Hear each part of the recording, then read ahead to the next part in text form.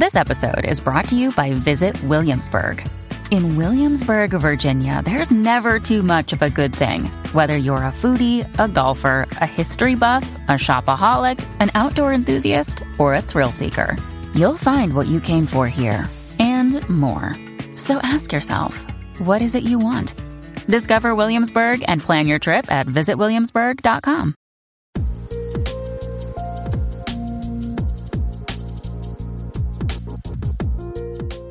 You failed, but you're still engaging with the game. You're still engaging with the setting. Jared's example is if you watch Ghostbusters, they fail almost every role in that movie. They just fail and they fail. Indiana Jones is the same thing. In the Raiders of the Lost Ark, he's going to switch out the idol for the thing of sand, he fails. He's going to jump across the pit, he fails. He tries to bluff his way past Balosh, he fails. And it's all this series of failures, but he's still Indiana Jones and he's still awesome because he's describing how he fails.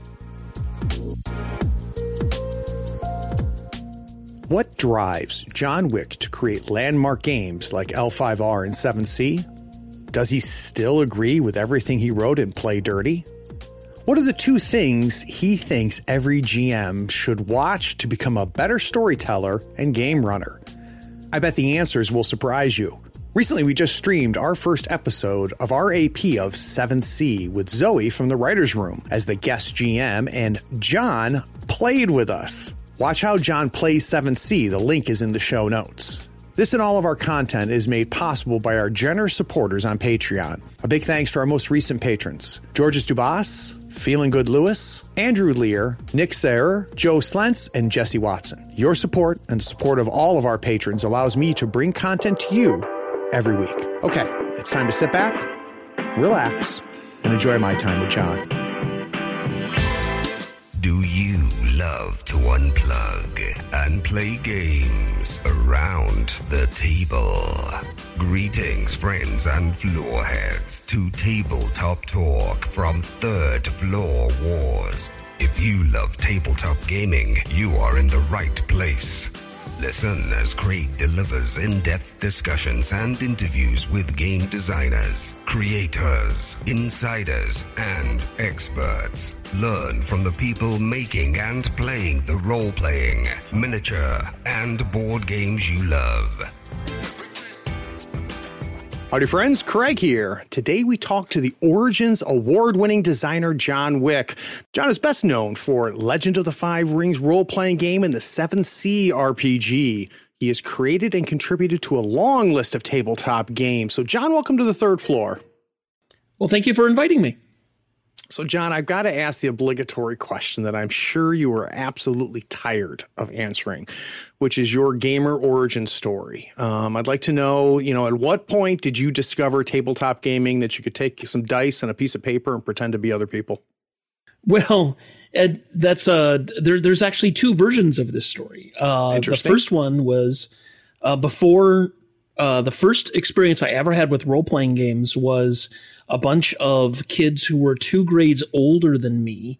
So I was like in the second or third grade, and they were during recess, playing this game called Dungeons and Dragons.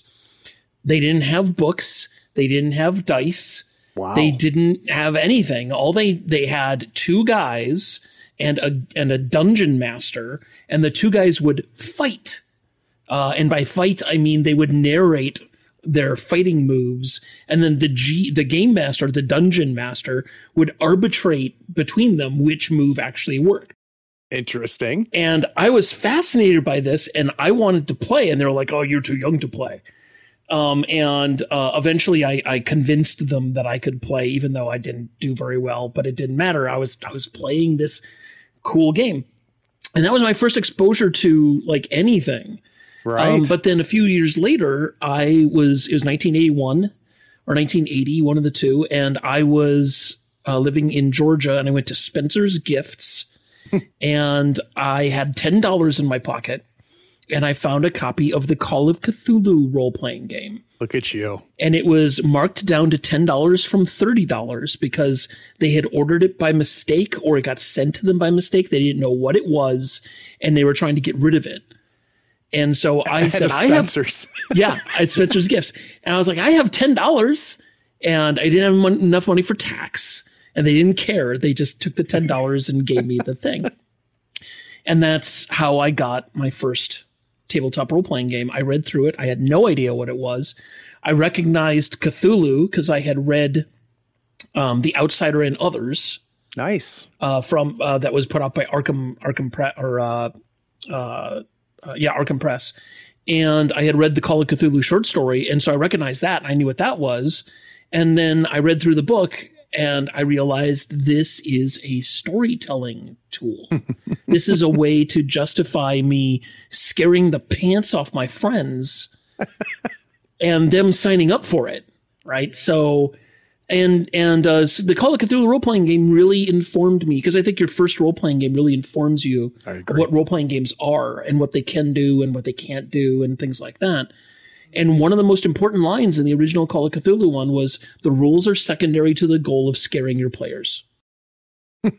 And I took that to heart. And so when I started running other role-playing games, that rule carried forward with me. It's like the rules are a means to get an emotional response from the players. Yeah. And so from that point of view, that kind of informed everything that I've done with role-playing games. So I'd be interested, John. I mean, obviously that's, that story is the beginning of a much longer story, which we're going to get into different, parts of that. But looking back on it now, do you have a sense of what it was that got your hooks that early? Was it Call of Cthulhu, or was it some other games? I mean, at what point were you just like, look, this is something I'm going to love for the rest of my life? My friend Jared said once, just a little bit ago, we were talking, and Jared is the designer of games like Octane and the best Ghostbusters role-playing game called Inspectors. Nice. And a whole ton of other games. It's an old friend of mine, and he once said, "This is the medium I choose to express myself." Mm-hmm. And I've called role-playing games a literary medium for a long time, and I kind of borrowed Robin Law's statement that a role-playing game is the only medium in which the author and the audience are the same person. And I like to correct Robin and say, no, that's fan fiction. But other than that, and I also like to say that I like to expand on Robin's definition and say that the audience includes the other players. But he, is like, well, yes, of course, right? And his was a little bit more concise. Yeah, his is a little more concise. Well, that's the difference between Robin and me. He's concise, right? And so anyway, and I had read Umberto Eco's Name of the Rose. Wow, nice. Way back in college. I read it in college, and in the postscript to The Name of the Rose, he says the ultimate murder mystery would be where the reader discovers that they're the killer. God, I don't think I remember that. Wow. And my immediate thought was, you can only do that in a role playing game. Yeah. And if Umberto Eco validates role-playing games as literary, then we're in the clear. That's pretty big guns right there. Yeah, That's I got a big gun on my side. That's funny. So going back then, you discover Call of Cthulhu, you start gronking on that. What was probably the next big game you think about as a player or as a GM that really had an impact on you? So in the Call of Cthulhu box, there were, hey, do you like this product? There were other Chaosium products. And so I got Pendragon and I got Stormbringer. And those games really use the same system, really informed me on, I was a big fan of Michael Moorcock, so Stormbringer, I'm in. I'm just totally in. I was a huge fan of the Arthur myth, so Pendragon, I'm totally in, right? That kind of covered me for that. And those games, especially Pendragon, which I like to call with a little hyperbolic sweetener on the top, that it's the perfect role-playing game. I've heard that from more than one person. Yeah, Pendragon if the goal of a role-playing game is to use mechanics to emulate the source material, the tropes of the source material, I cannot think of a role-playing game that does that better than Pendragon. Wow. There are other games that do it equally well. There's like the Doctor Who role-playing game, which has the perfect initiative system for playing Doctor Who. There are other games that do that. But you find out when you talk to the designers that they will say, yeah, I learned that from Pendragon. Wow. No kidding. Because in Arthurian stories, knights go mad and throw off their armor and run naked in the woods and disappear for a year. That's a mechanic in Pendragon. That's so cool. You're at a tournament and the lady that you have the secret crush on, that she knows you have the secret crush on, puts the favor around your arm and wishes you good luck, and you become inspired, and now you can do almost inhuman things. That's a mechanic in Pendragon. That's cool. You know, and what's more is that Pendragon taught me that what's most important on your character sheet is what your character believes. Mm-hmm. And what's important to them. And that came from Pendragon. It's on your character sheet. These are the things your character believes. These are the things your character loves. These are the things your character hates. And they are mechanics just as important as strength and intelligence and wisdom, and which is what your character does, right? But what your character believes and what your character hates and loathes and fears and all those things are equally important. And if they aren't on your character sheet, they don't matter. Yeah, that's a good point. That was the big thing that I took away from the Chaosium games, was that, and it's a story that my buddy Jess Heinig talks about when he was the line developer for Mage, the White Wolf game. Mm-hmm. He tells me a story about how in first edition Mage, there's this thing called resonance, which is how does your magic feel? So when I use magic, the room drops 10 degrees. When you use magic, everyone smells oranges. That's cool. Right? So that's in first edition Mage. It wasn't on the character sheet, so nobody used it. Interesting. And then when second edition Revised came around, Jess put it on the character sheet. And people came to him and said, that's a great new mechanic. Because he put it on the character sheet, so it's real now.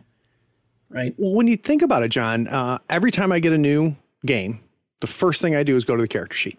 Because just to your point, it informs so much about what I'm about to digest and what I'm about to read. And then the second thing you read is the character creation, right? Yeah. And before you read any other rules or anything. So what's interesting to me, John, is, you know, you picking up games, you finding games that you love and you find fascinating. I did the same thing. But you did something different. You found yourself saying, I want to contribute to this. I want to do more. I don't want to just consume. I want to create. And I wonder whether you remember kind of when that happened. Obviously, beyond creating at the table as a GM. It happened when my friend Jim and I were reading over the brand new published Dragonlance role-playing game. And it was, you know, an expansion for D&D, right? Mm-hmm. And I don't know why, but this is when it clicked for me. I was reading through it with him. We were at his house. I was spending the night and we were looking over it. And I was looking at the rules for, because there wasn't any rules for paladins, but there were rules for Knights of Solamnia, right? And I looked at that and I went, someone made this up. And that's when it clicked for me, right? Yeah. And I think that I know this because it's the big secret of world building and game design and all these things, is that we're just making this up. Yeah. Now, we're using guidelines to help us make informed decisions when we make things up. But it was at that moment that I went, oh, if somebody else can make this up, so can I. Could I make this up? Could I? Funny? So my first attempt was a Tron role-playing game. Nice. So my first attempt, it failed miserably. It was awful. It's a terrible game. No one should ever look at it. It's really bad. Used a D11. So, but since then, what I had been doing as a GM was I was tinkering with systems. Got it. And it started with me with my Call of Cthulhu experience of if a rule gets in the way of scaring the players, ditch the rule. If a rule helps you scare the players, then lean on the rule. And so I was like ignoring different rule systems. It's one of the reasons that I completely ditched alignment from D&D. Right. Because my friends all wanted to play D&D. And I'm like, okay, if we're going to play D&D, then there's some rules we're going to ditch. We're going to ditch alignment because it's way too easy for you guys to go, okay, we're going to use alignment to determine who we have to talk to before we try to kill them and take their stuff, as opposed to we can just kill them and take their stuff, right? Right. And you know, I know that that's the murder hobo trope is a cliche, but it's a cliche for a reason because we all went through that phase. I went through it. I went through we get to kill these things because the game says they're evil. Right. And so, it's just some of us grew out of it. Yeah. Yeah. So it's interesting to me, John, you've mentioned fear a couple of times and that desire to invoke that emotion in your players and how that, was something that you came across very early with your Spencer Gifts Call of Cthulhu. But it sounds like you mentioned you carried it on and forth. So I guess two questions. One, would that have happened if Call of Cthulhu wasn't your first game? Or do you think that it was a happenstance and that works forth? Or is it a matter of that's just a great emotion to go at the table? What's your angle and our understanding of that? Well, anybody who designs a role-playing game designed to a horror role-playing game will tell you that fear is really difficult. Yeah. Because the immediate response is to inject humor. Whenever people are afraid, they will inject humor to try to downplay the fear. Yep. And so maintaining a sense of horror or a sense of dread which are different emotions, right? Terror, horror, dread, they're all different things. But maintaining those and balancing those out is incredibly difficult. And because I think Call of Cthulhu was the first game that I got that helped me do that, it really informed me as a GM as how do I maintain the tone of the game? And that gave me a sense of because like in a lot of games, everybody, the cliche is everybody quotes Monty Python. True. And I went to go see Spamalot, and let me tell you, Americans quoting Monty Python isn't funny. It's not. Never has been. It's just not. The only funny part of Spamalot for me, the only funny that part that I laughed at was the "You Gotta Have Jews" song, which is so Eric Idle Monty Python. It's so inappropriate. Yep. And yet a celebration of the inappropriateness. Yeah. Right. Yep. And it's good-hearted inappropriateness. It's not mean. It's not, vulgarity doesn't have to be mean. Right. I think is one of the things that Monty Python taught me. But anyway, so you're playing D&D and everybody's quoting Monty Python all the time. And then you go to play Call of Cthulhu and they try to do the same thing and you have to shut it down right away. You got to be like, no, you don't get to do the Monty Python here. Right. So there's a lot of, as a GM running a horror game in general, you have to juggle a lot of things that the mechanics don't address. So because of that, because Cthulhu was my first game, I don't think that I would have become something else. I don't know what it was. Yeah. I don't know if I think I would have eventually wanted to design games, but because it's the only thing I'm good at. But I'm kind of like an idiot savant. But but I don't think it would have been the same because Cthulhu taught me so many skills that other role-playing games don't teach you. And I think that had a lot to do with it. So when I've had conversations about horror, and I've had this conversation a few times because it fascinates me. It's my favorite genre of role-playing. It always has been. And part of it, I think, has to do with the challenge of it. And boy, when it's done right, like when I could GM 10 sessions of a horror and get 9 of them wrong and 1 of them right, and it's all a success for me, right? Because when it works, it's just the best. But the one distinction I'd be curious to hear your thoughts on is the distinction between scaring the character versus scaring the player, and is that an important distinction? And does it matter? It does. It is a distinction, and it matters because my goal. As remember, we were talking about where the author the reader finds out that they're the killer. Right. Right. So my goal in a role-playing game is the moment when the distinction between the player and the character is blurred. I want people to stop thinking my character is in trouble and think I am in trouble. And I only need it for a moment. I only want it for a moment because that's a magical moment. That is the moment the player will come to you after the game and go, that really, really scared me. Right. And at the same time, there are, in other role-playing games, you can invoke other emotions. Like there have been, like, I know we're going to talk about the L5R card game. There were times in the L5R card game that people came to me and said, oh my God, I had this emotional reaction during this collectible card game. Isn't that funny? Right? And, that happened at the Day of Thunder and a few other times too. And that's always been my goal is to bridge that gap between what's real and what's imagined. And because I think that it's you get the same thing when you watch movies and you cry.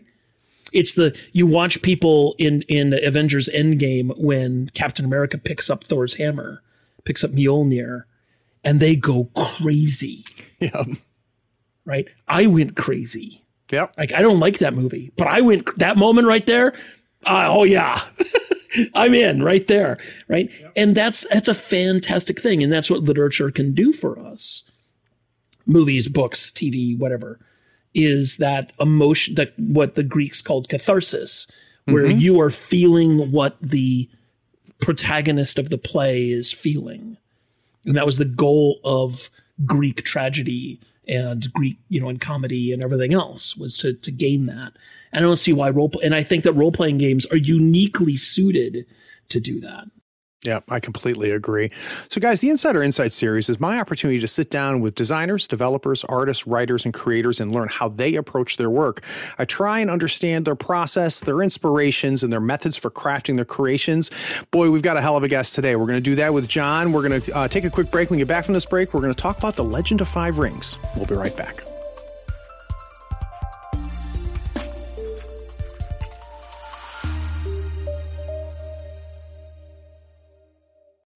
When you need mealtime inspiration, it's worth shopping Kroger, where you'll find over 30,000 mouth-watering choices that excite your inner foodie. And no matter what tasty choice you make, you'll enjoy our everyday low prices, plus extra ways to save, like digital coupons worth over $600 each week. You can also save up to $1 off per gallon at the pump with fuel points. More savings and more inspiring flavors make shopping Kroger worth it every time. Kroger, fresh for everyone. Fuel restrictions apply.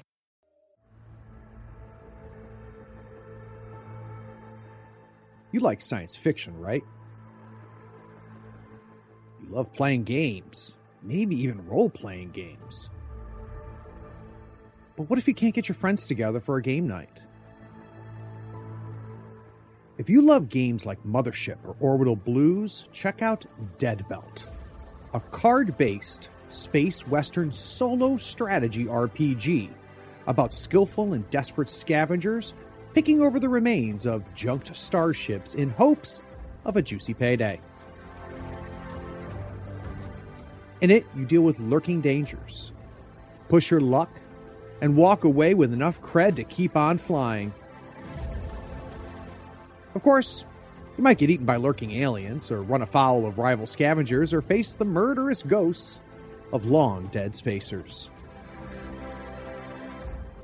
No one said life in the Dead Belt was going to be easy. For more information on this and all of Sean and Abby Drake's games, swing over to acoupleofdrakes.com. The link's in the show notes.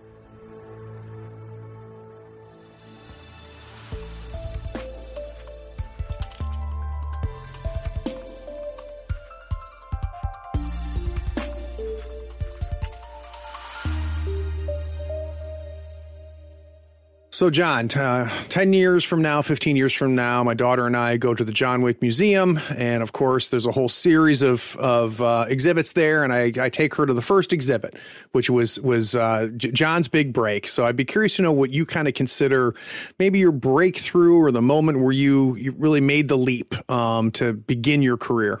I owe everything to a man named DJ Trindle. He was the assistant editor of Shadis magazine for Alderac Entertainment Group. And I had met DJ at a Strategicon but back in Los Angeles. And I asked if he was looking for freelance writers, and he said yes. He gave me the little piece of paper, and I sent him an article or essentially. I told him when I was talking to him, I said, I'd really like to be the Harlan Ellison of the game industry. Wow. Okay. And he said, what do you mean by that? And I said, I want to make people mad at me. But and we talked about that, about, being a muckraker and, and things like that, and being a contrarian. And so I sent him an essay called Shakespeare Didn't Need Dice, which was about diceless role-playing and the virtues of playing without a random element in the game. And he really liked it. He liked it so much, he went to the owners of AEG and said, we have to hire this guy to write for our magazine. Isn't that something? What happened with Shadis is that Shadis had kind of exploded with the collectible card game thing. And they were looking for someone to just write content. And so they hired me, and I wrote under like 5 different pseudonyms and was writing a whole ton of stuff for Shadis magazine. Some of them were editorials. Some of them were opinion essays. I did a whole bunch of reviews, just a ton of reviews. And because I had written reviews in college, I did a whole bunch of reviews, and I had a very distinct idea of what a review should be. And thankfully, John Zinser, who was one of the guys in charge of AEG, he agreed with me. The AEG policy was the mom rule. If you don't have something nice, don't say anything. And so all of our reviews were positive. It's like, you should check this out because, and if you like X, you're going to like this. Yeah. So that was our review policy. Our worst review was, we don't review your game, because we couldn't find anything nice to say about it. So I wrote a whole ton of those reviews. And then like being in college, I was a regular writer for the school newspaper and for other things. And then so I did a whole ton of reviews for a whole ton of writing for Shadis. And then Dave Williams brought me in on The Secret, which is we are designing a collectible card game. And at the time, it was a Japanese collectible card game because John Zinser and David C. had played a whole ton of Bushido as kids, and they wanted to do a Japanese collectible card game. And it started as one thing, and then evolved into another, and then evolved into another. And I kind of and they said they were gonna base it on Miyamoto Musashi's Book of the Five Rings. Nice. And I said, great. Has anybody read Book of the Five Rings? I did. I read it when I was studying philosophy in college, and I did my whole bit on. Look at you. I did a whole track on non-Western philosophy. So I had read I had read the Buddha, and I had read all kinds of stuff. And one of the things I read was Sun Tzu and Musashi. And people were like, oh, no. And I said, oh, here's all this stuff that we can import into the card game. There's the actual rings and things like that. So that was kind of my contribution to the game was the Japanese of it, the Japaneseness of it, as much as, a white guy can sure. know Japanese. And then I was kind of brought in to name all the characters and write all the flavor text. Wow. And there was at the time I introduced Dave taught me how to play Magic the Gathering, because I really didn't know. I had played it, but I didn't know how to play it. We were both really big fans of the Vampire collectible card game. Good game. And I was a fan of the Over the Edge collectible card game. And I taught Dave how to play that. And I said, and one of the things they're doing from expansion to expansion is that characters are changing from expansion to expansion. We should totally exploit this, except turn it to 11, right? There's a story and the players can influence the story through tournaments. And so the whole idea of story tournaments, I made the first suggestion that we should exploit what Over the Edge is, or On the Edge is doing, which is what the card game is called. It's inspired by the Over the Edge role-playing game, which is amazing and fantastic. But, and then just like all ideas in the Legend of the Five Rings card game, one person like said, we should do this. And then everybody else kind of jumped on it and tweaked it and everything else. And, so the storyline, we set up the storyline. We had a big story meeting and everybody built the story arc. And I was kind of put in charge of that. And then Dave was in charge of the mechanics. Matt was in charge of the art. But among those three people, we had a lot of influence on each other because I wrote a lot of the art descriptions for the characters, handed them to Matt. And then Matt would talk to the artist about, does this work? Does this work? And so he did a ton of work for that. And then they would suggest character ideas and story ideas and flavor text to me. Dave had a whiteboard on his wall, which was he had the words other people's ideas. And so you could go into Dave's office and write down an idea on his whiteboard. Right. And often when I did that, he would say, yeah, that's already in the game. It's such a good idea. It's already in the game. Nice. And so it was this real collaborative effort that really put it together. When did you get a sense in that process? Because so first of all, the idea, especially back then, of creating a world around a collectible card game is pretty darn unique, right? Especially with it not based on another IP. There was no role-playing game yet or anything. This was all original from my understanding. When did you start to feel like the world was coming together? Do you remember when it really started to gel, or was it just so gradual it just kind of happened? When it was gradual and it was milestones. It was things like I drew the map of the world, and Matt Wilson had drawn like a black and white outline. It had like a couple mountains on it and like where the capital was, and then I went home all day and had this huge piece of paper. And I just drew out the whole map. Like, where's the Scorpion clan? Where is the Lion clan? Where, what are the capitals of all these things? And just kind of put it all together, right? And all those things just kind of like, it was those milestones. It was like, which clans are in the game? The fact that, Matt Wilson came up with the idea of that there is a banished clan, which was the Scorpion clan, right? And all that kind of stuff. So it was different milestones but we were clearly building a world to role play in. That's where I was headed. Right. That was the goal. We were going to do a role playing game. And so that's what I've always wondered, John. So that was always there. It didn't come from there. That seed was there from the beginning, you think, or Oh yeah, totally. It was there from the beginning. And so all the thoughts that we had about the card game was, how will this work in the role-playing game? And if the answer was it won't, we didn't do it.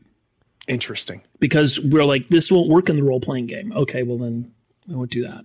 Well, and it's funny because when people talk about L5R, there's two things they talk about: how clever the game is, and engaging the game is mechanically. And then it's always, people don't identify stuff. You hear people say, well, I'm a blue deck guy. Not like they identify themselves as a Scorpion player, right? No. It's a whole nother thing. It's pretty impressive. So when were you able to, or when did the company shift, I guess I should ask, to say, okay, now let's start working on the actual RPG? It was a long process because there was a lot of arguments about what the game system should be. And different people had different ideas. And everybody had to pitch ideas and show how they worked. And what we ended up going with was something that was inspired by something else that Dave Williams and I were big fans of, which is the James Bond role-playing game. And Dave and I were big fans of the betting mechanic in it. I'm not familiar with that. It's on my shelf over there. Yeah. But I mean, I've heard of the game, but I'm not familiar with the betting mechanic. What was that? It's on my shelf over there. So that's my just so you know, it's a secret fetish of mine is to look at other people's bookshelves. It always has been. So I like talking to you, John, but if you could move the camera back over. Oh yeah, there you go. So the James Bond role playing game has a wagering mechanic in it, and the more you wager, the bigger the effect is. And Dave and I loved that, and it also really fit the Iojutsu mechanic. So essentially, the game system really evolved from the Iojutsu mechanic that we came up with, which was I have a pool of dice and you have a pool of dice, and we're betting. I start by saying I'm going to get rid of this many dice, and then you have to get rid of one more than I did. Right. And so there's this betting mechanic for the quick draw, for the samurai duel. And we went, why don't we just make this the mechanic? Interesting. And that's where that came about, was that whole idea. Now, do you feel in the process of creating the role-playing game, was the world already there, or did the world evolve even more in the process of making the role-playing game? It definitely evolved more, especially because we brought other people in to write on it. We brought in Rhys Osby to write for the Crane book, and eventually she became the line developer for the whole thing. And because of that, because other people's voices were involved, you're going to get different points of view. Mm-hmm. And I wanted different points of view for especially the clan books, because I wanted a different voice as the line developer for that line. I wanted a different voice for each of the clans, because it was really important to me that the clans sounded and felt different, and that and something that I outclevered myself. I was like, and they have their own version of history. So if you line up all of the clans' histories like together, none of them match. Interesting. And I thought that was brilliant, because it shows that the clans are it's like, what is Rokugan's real history? It's a mystery. And what I found out was that role players want cold, hard facts. How do I run this? How do I run this if I don't know what the history was? And I bumped into that in other role playing games too. When I bump into it with a lot of different fandoms, like vampire fandoms and RuneQuest fandoms, and fandoms where the history of the thing is really important. And frankly, to me, I don't care. Mm-hmm. I don't. It's like, do you know what happened 250 years ago in your town? Right. No? Okay. Why is it important to why is it important to you to know it? Yep. Right. Yep. And I mean, I'm a history buff. I love history, but it doesn't really affect me. What happened 1,000 years ago doesn't affect me today. Well, and let's be honest, if we read two different books about what happened 1,000 years ago, they're not going to match up perfectly, right? There's going to be two distinct versions of it in that respect. So something I've wondered, John, because you're known for a lot of things, but one thing that I think is talked about a lot with you is just your ability to create these fully fleshed out, just rich worlds. And you do that with Legend of the Five Rings, but at some point you walk away from it, right? Mm-hmm. You step away from it and you move on to other things. What is that process like to put so much into a game like that and then move on? Is that a situation where you're like, my work's done here and I need a break from it? Or is it bittersweet? No, I get bored. Interesting. Yeah. It's like I've said everything that I want to say about this thing. Yeah. And I have a list. I have a file. I have a Word file. And actually, it's not even a Word file anymore. It's a G Drive document of all the things that I want to work on. Mm. And I have a horror role-playing game called A Game Called Fear. Nice. I have a Barbarella erotica space opera role-playing game called Galaxy XXX. Very nice. Where it's a role-playing game where if you look at your wall, there's 10,000 role-playing games that use violence to resolve problems. I think there's room for one role-playing game that uses sex to resolve problems, and I'm going to write it.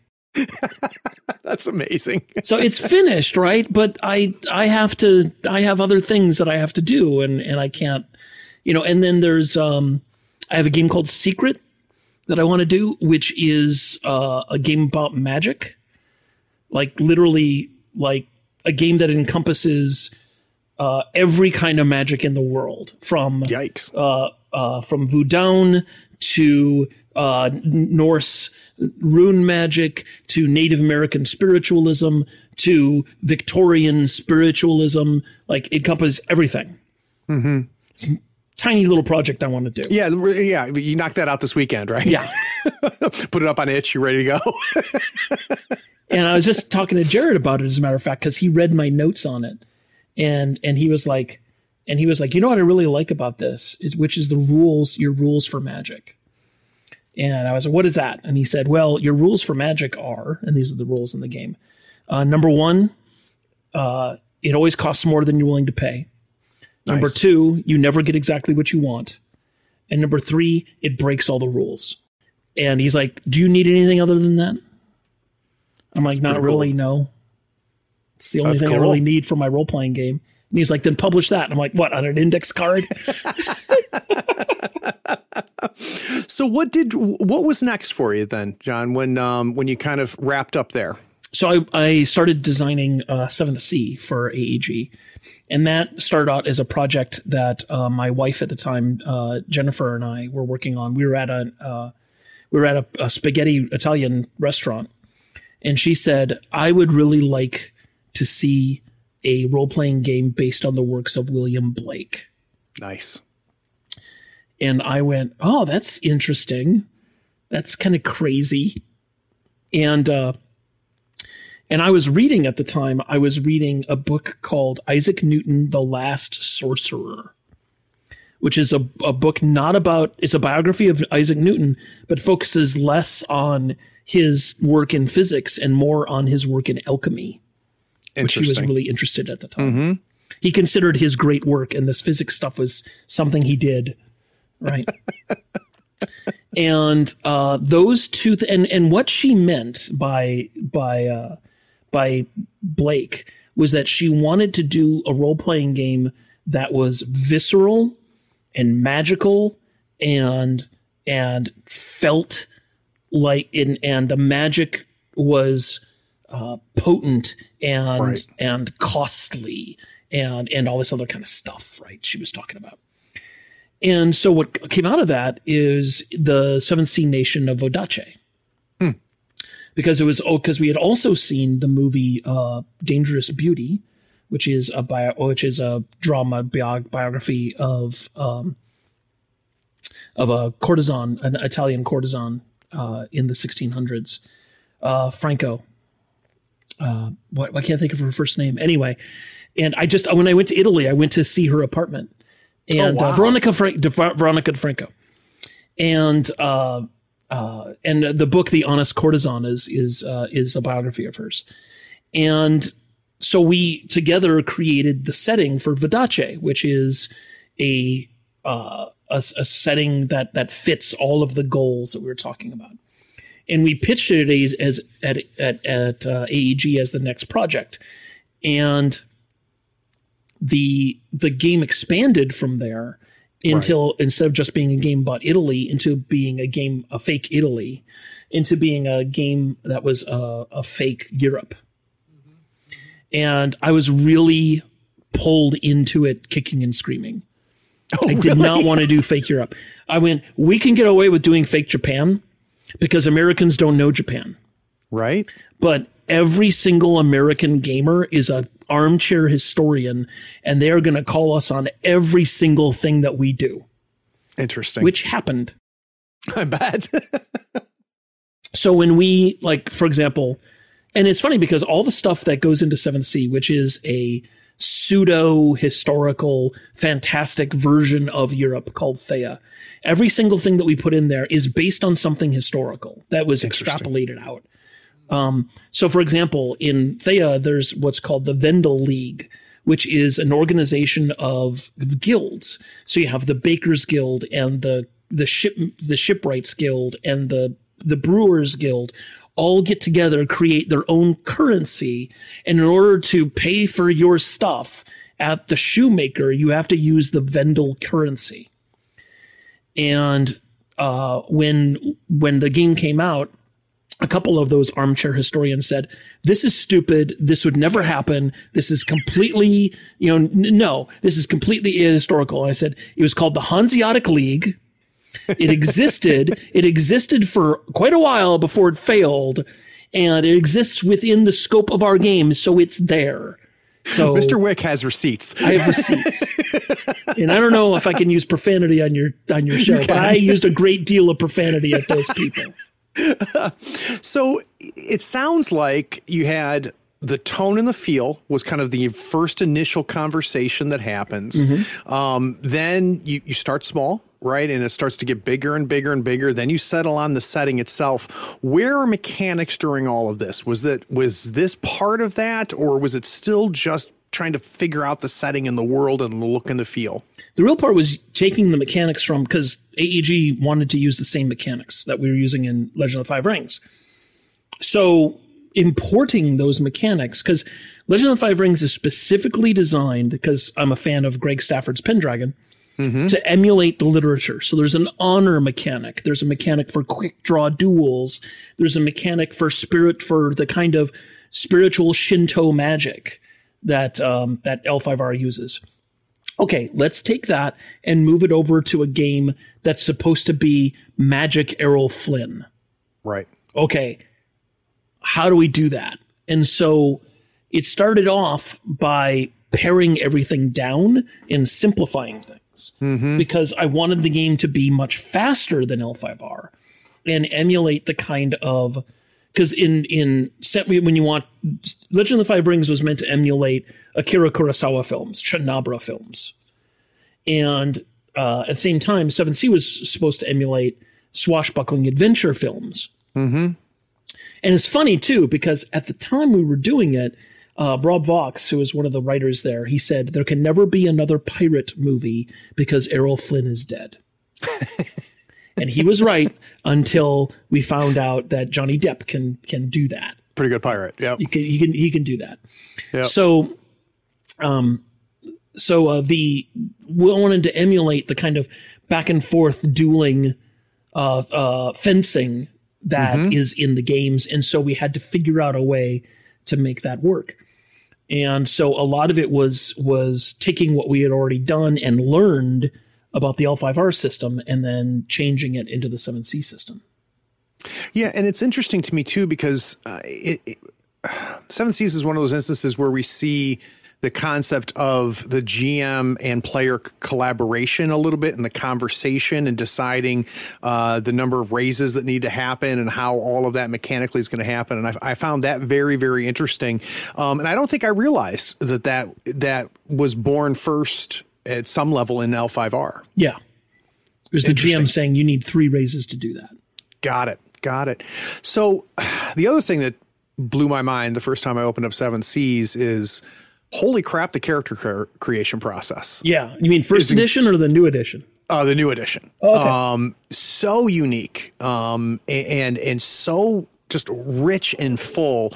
And I was wondering, was that the idea from the beginning that we're going to make this not just you buy points here, you buy points there, you fill out your little sheet and go. I mean, you tell a whole freaking story in that process. And was that there from the beginning, or is that something that came during development? No, that came from the beginning. The whole idea of like your character's story is a mechanic on the character sheet. Yeah. Right. That comes from if it's not on the sheet, it's not real. If it's not on the sheet, it's not real. And second edition 7C comes from 20 years of making games not for AEG, but for myself. Right. Because I bumped into that guy, Jared Sorensen. Well, after I left AEG, I moved to the Bay Area to work for a video game company. And that's where I met Jared. And Jared was making games that are tiny. And a role-playing game that's like 16 pages. Right. And at the time, that was like now you can see that like in a lot of different places. But at the time, it was like, this isn't a role-playing game. It's only 16 pages. It's not 300 pages. It doesn't have rules and all this other stuff. And Jared and I were having lunch, and I had just published Orc World, which is a role-playing game about you play orcs, and the monsters are the humans, dwarves, and elves who come and kill you and take your stuff. And the game was this huge anthropological look at orcs. I wanted to, because orcs really represent, to me, orcs are the symbol of everything that's wrong with traditional fantasy. And I mean fantasy like elves and dwarves and stuff, role playing. Why is that? It has heavy racist overtones. Yep. It is all about violence, because violence and the fact of the matter is that games, well, I won't mention any names, but the initials are D&D. Games have this attitude, which is I kill stuff so I can go through its pockets for spare change, so I can buy bigger things, buy bigger weapons to kill bigger stuff. Yeah. And it's all about getting better. The game is all about getting better. And so I designed Orc World as kind of like the counterpoint, the counter viewpoint to that, which was you are not the best equipped. You do not have the best magic. You're not the strongest. You're not the fastest. But you're a person. You're a sentient creature who is self-aware. Yep. And I took all of the tropes that make orcs evil and I turned them into cultural values. Interesting. So orcs are cannibalistic. Okay, why are they cannibalistic? Because they believe that if you eat the remains of your foes and friends, that you take on the spirit of them. So if Bob, our buddy Bob, orc, dies, we ceremoniously cut him up, cook him, and eat him so we can carry Bob with us wherever we go. You owe it to him. And because it's a mechanic, it's true. Right. Right? If you ceremoniously eat Bob and you gain stats, it's true. Right? The same thing is like orcs, screw everything.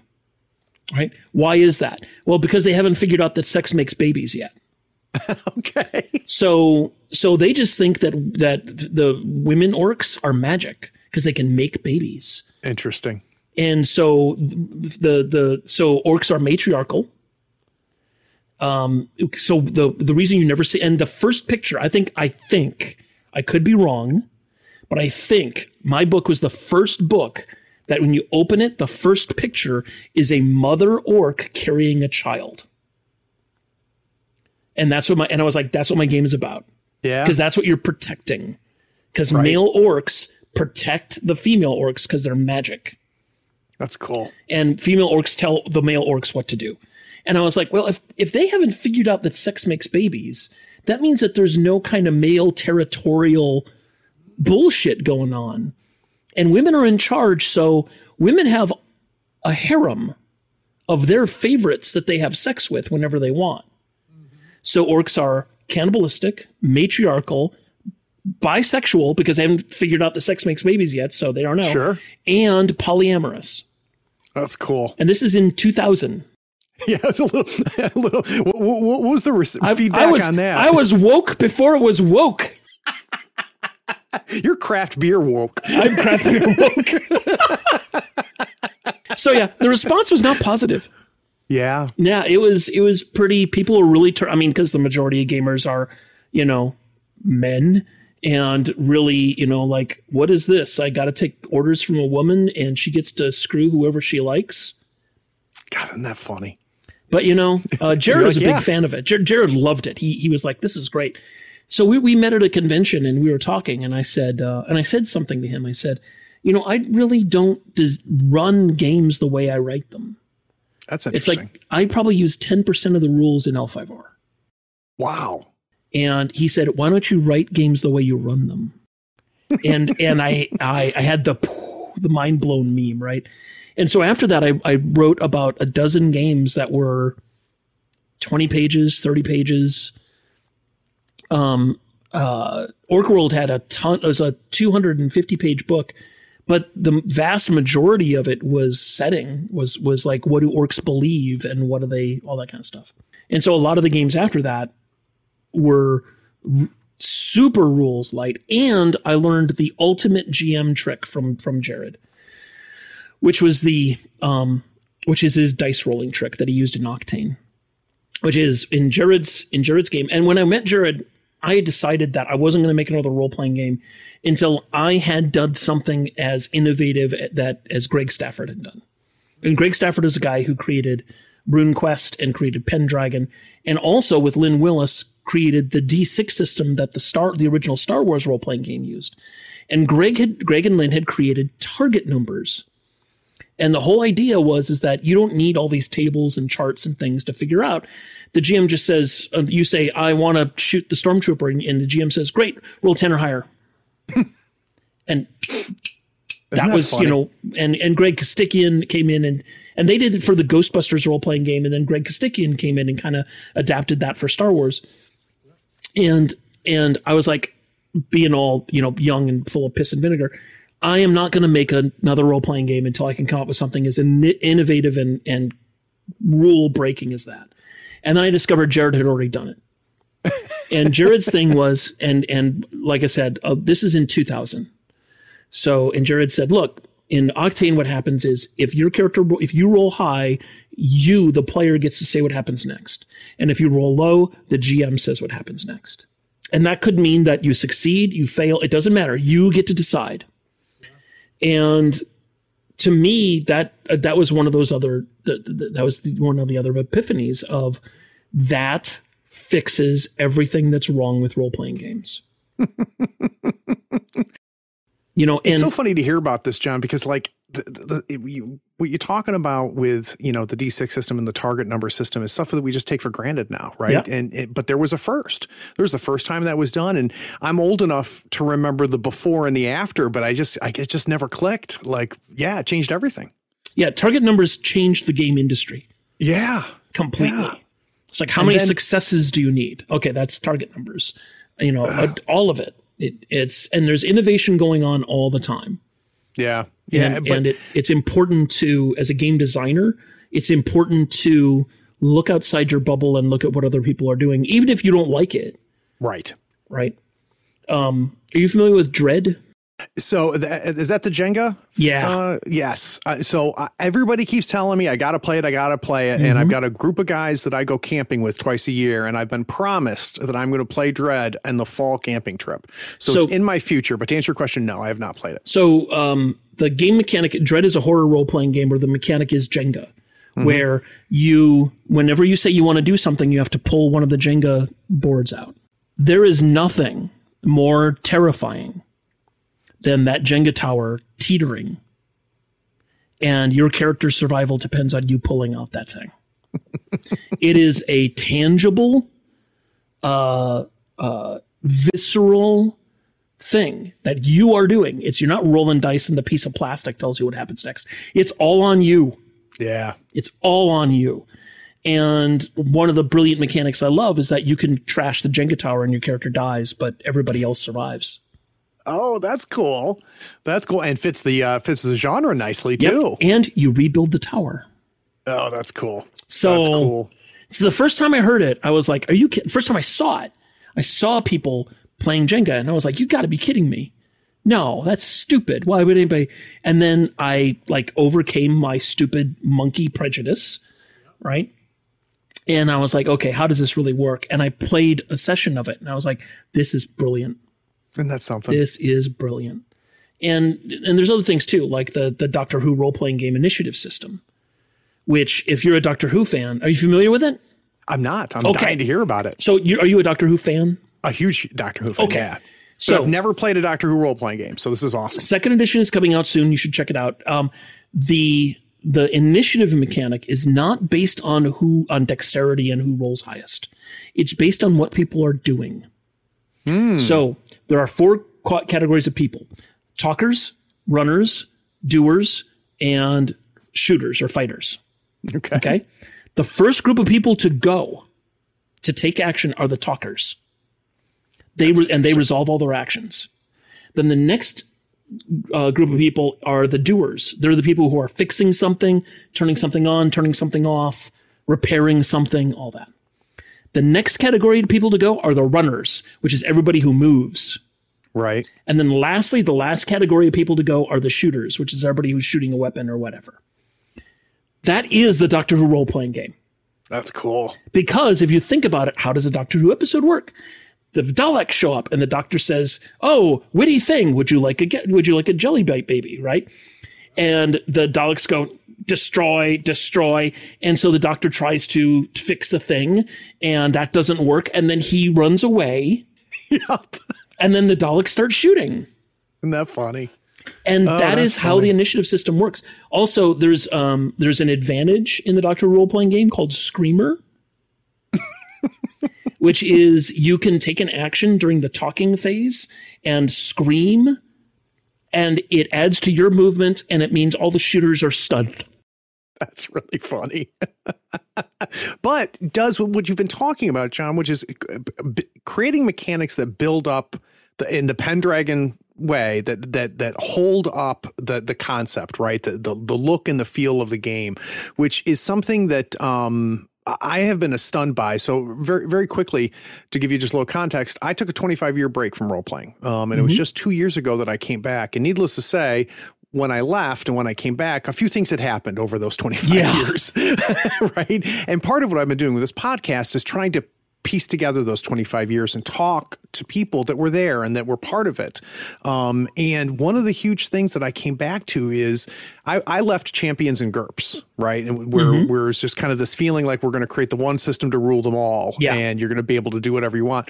And I come back and it's like, well, if you want to tell this story, then you use this game with this mechanics. If you want to tell this story, you use, and I of course, grognard me, smarter than everybody else, because I've been away for a while, was just like, well, that's dumb. Why would I do that? And then I started playing those games, and I'm just like, holy shit, like, wow, like this, like that was my mind blowing. The first time I played like Blades in the Dark, the first time that I picked up, a game where like the Alien role playing game from Free League, right? Where the mechanics are just a visceral part to just build up that feeling, and it just blows my mind. And I see that in Seventh Seas, where the mechanics are there and dictate and say, this is the story you're going to tell, right? This is the world, and this is what it's going to happen.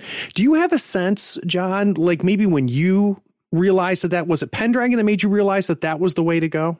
Yeah, it was. It was the idea that game mechanics should reflect the tropes of the literature that you're trying to emulate. Or to be even more specific, game mechanics should address the story you're trying to tell. And if they don't, then get rid of them. Yeah. Because So I often talk about the worst mechanic in any game. There is one mechanic that is the worst mechanic in any game, and it's lose a turn.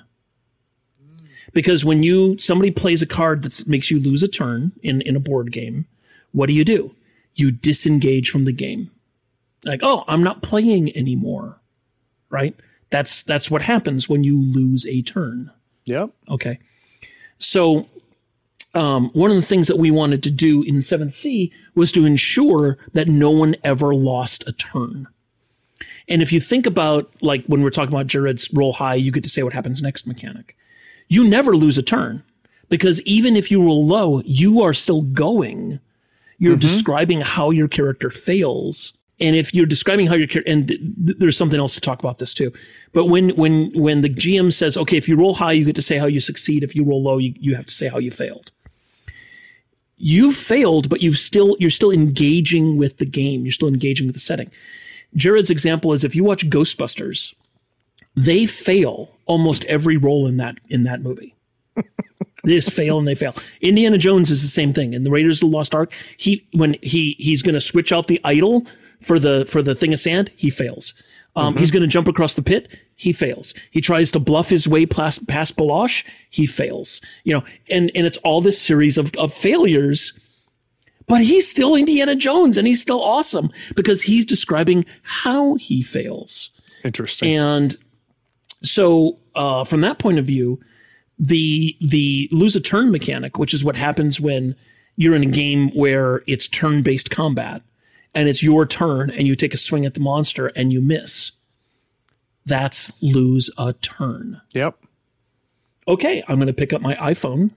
I'm going to play pinball on my iPhone. I'm disengaged from the game.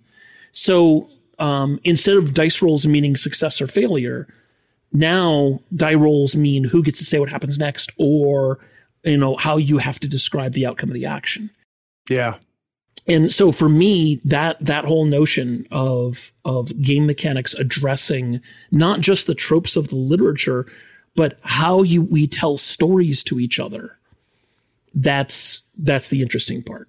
Well, and I love the sense of a responsibility to keep everybody engaged. I mean, we hear that in all the GM advice, and now you're talking about it being part of the game itself, being part of the mechanics, and I think that's absolutely fascinating. I have designed role-playing games to make GMing easy. Yeah. I have. So I'm doing right now. I'm part of a project called the Geeks Therapy Project, which is a bunch of game designers and GMs, professional GMs, teaching therapists how to use role-playing games in sessions. Oh. Okay. So and of course they want when the guy who's running the thing came to me, I was like, okay, so are we running D&D? Is that what we're doing? And he's like, yeah. And I said, okay, but I can run it the way I want, right? It's like, yeah. And I said, great. So they have D&D characters and they show up for the first game session. And I say, the first time they roll dice, I went, okay, so we're going to do something different. You can roll as you usually do and add your bonuses on your character sheet. If you roll 15 or higher, you get to say how your character succeeds. And if you roll 14 or less, you have to say how your character fails. And they're like, and there's a process. It's like the grieving process that people go through, right? At first they're like, denial, like, no, that doesn't, no. And then there's, anger. It's, and they just go through this process. And then eventually there's this click where they realize, oh, wait, I can see how my character fails. That means I can say, I try to flirt with the Countess and I fail and she takes it the wrong way. She takes it this way. I get to say that? Like, yes. And they're like, oh, and they suddenly get it. And what I told them at the end of the session, I was like, now look, you're trying to use role-playing games in a therapeutic situation, which means these people, you need to earn their trust. Yeah. And most role-playing games have, by default, an adversarial relationship between the GM and the players.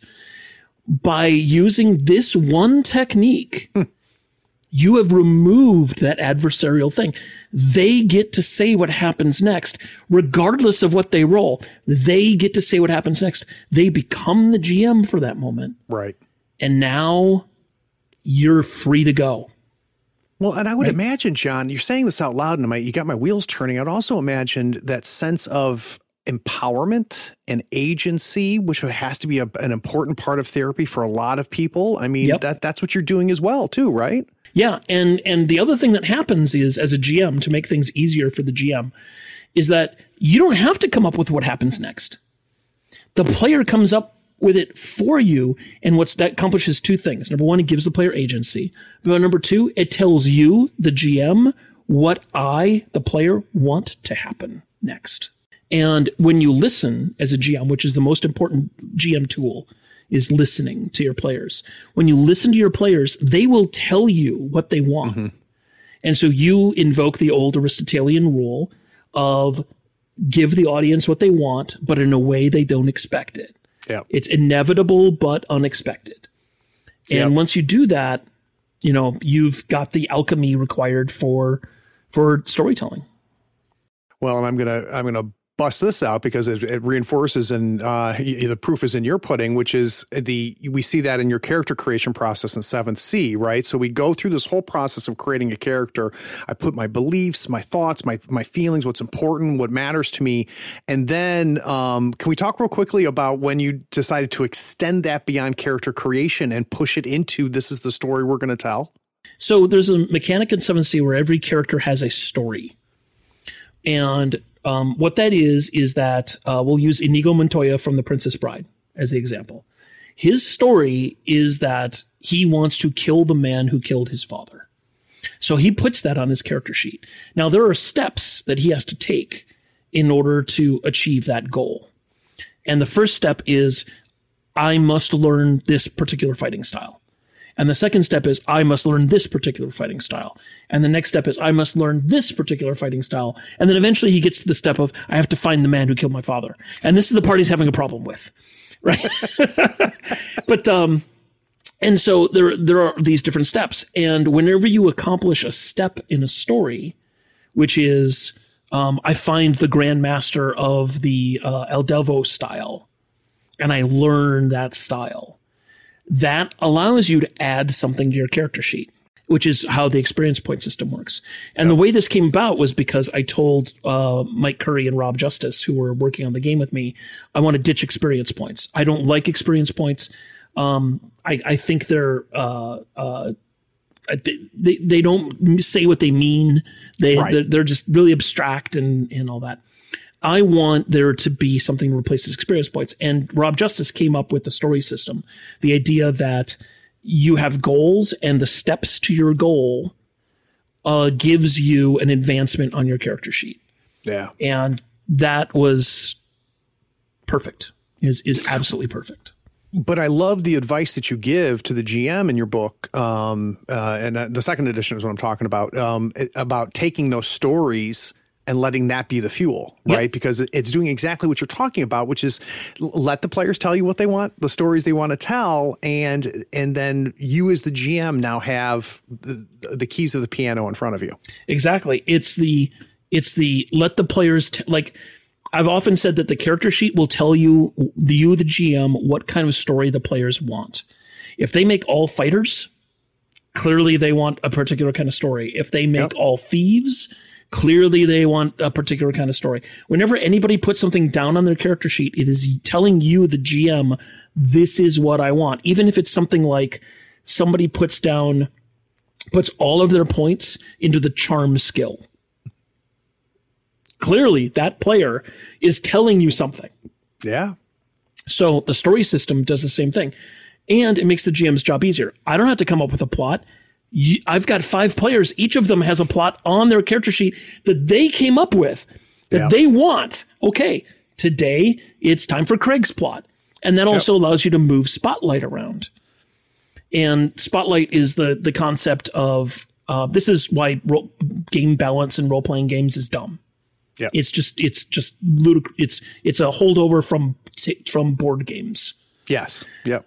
The game balance in a role playing game is 100% in the GM's hands. 100%, because the GM decides what happens next. The GM decides what decisions all the NPCs make. He decides how tough to make the opposition. Everything. A valid move in a role playing game is the GM saying, "Rocks fall, you all die, make new characters." Yeah. Now, you may never play with that GM again, but that's a valid move. Yep. But Spotlight is what game balance is trying to achieve, which is everybody feels that they contributed to the game. Okay, well, let's just cut to the chase and have everybody contribute to the game. Mm-hmm. And instead of doing all this elaborate math about can a wizard do as much damage as a fighter, as a thief, and all that crap. Right? No, it's did Craig get his spotlight this game? Did Jessica get her spotlight this game? As a GM, you are balancing spotlight. You're making sure everybody has that spotlight cast on them and they feel like they had fun in the game. Well, I don't need a mechanic for that. I just need to, like, as mentioned in Jessica, my partner Jessica, one of the reasons that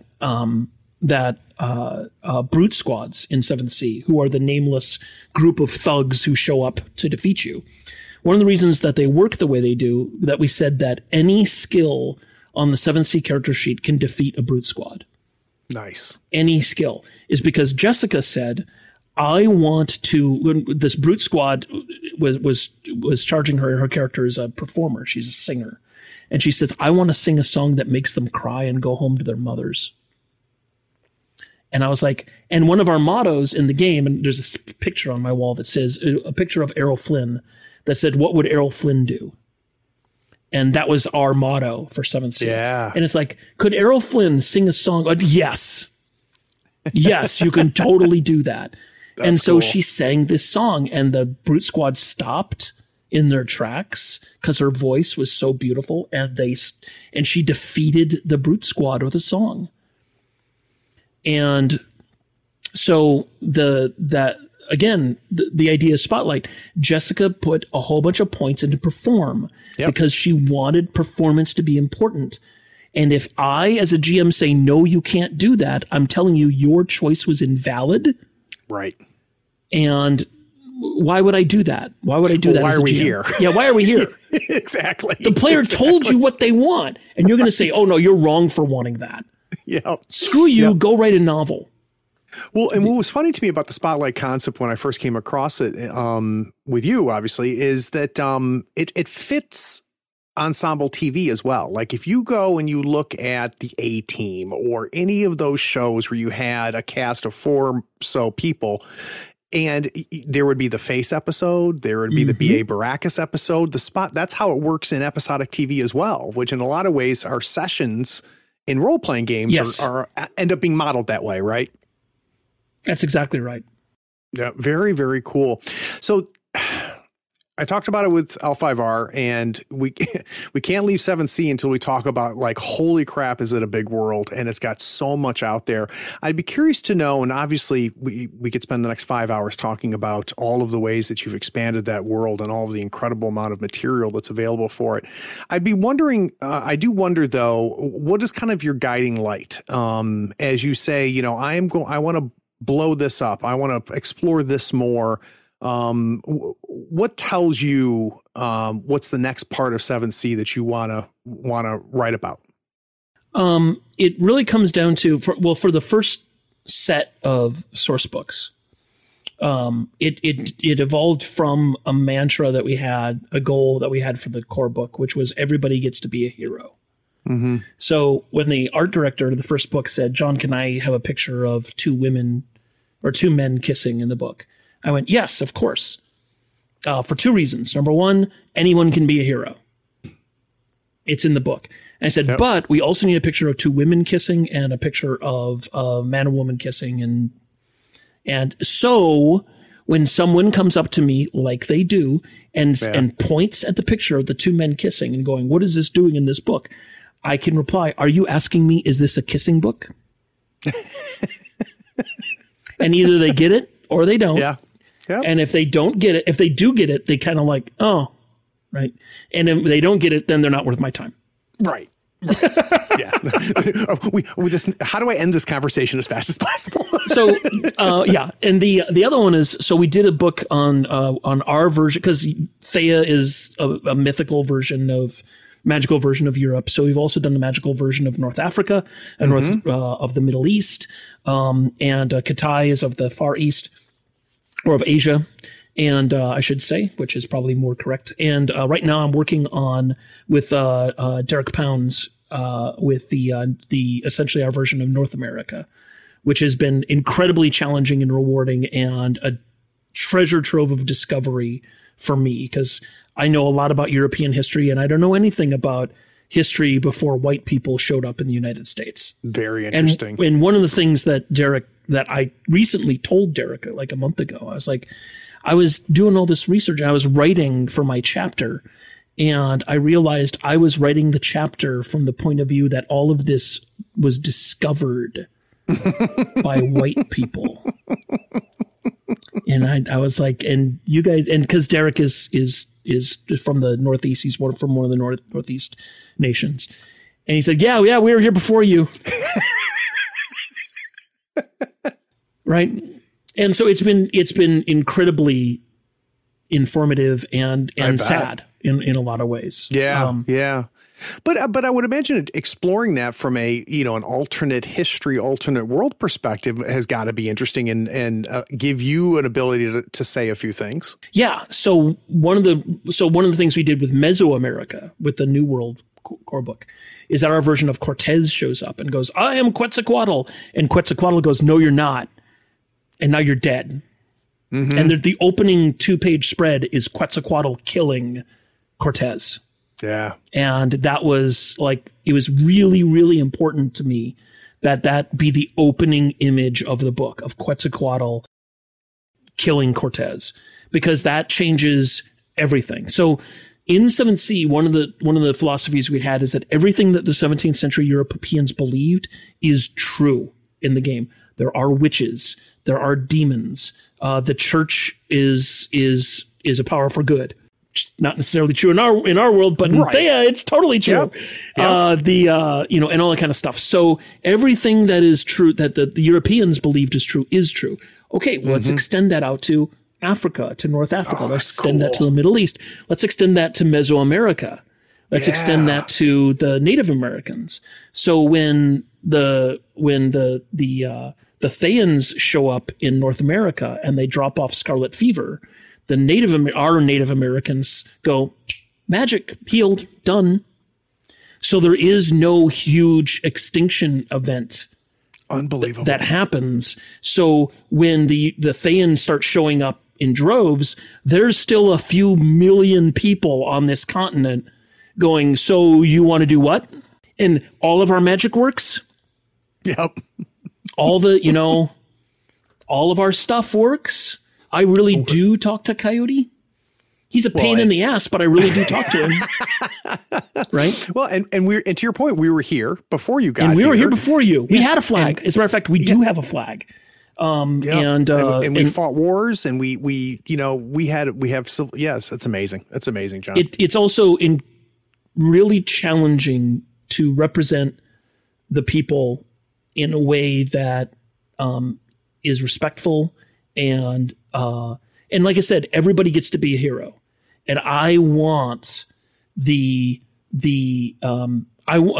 in 7th Sea, I want to see a ship with a captain from Thea or whatever, and the first mate is from the Crescent Empire, and the gunner is from Ifri, and the man-at-arms are this crew from the Sertepe nations, and all of this stuff, because my personal philosophy, which is hopefully reflected in the book, is there is one tribe.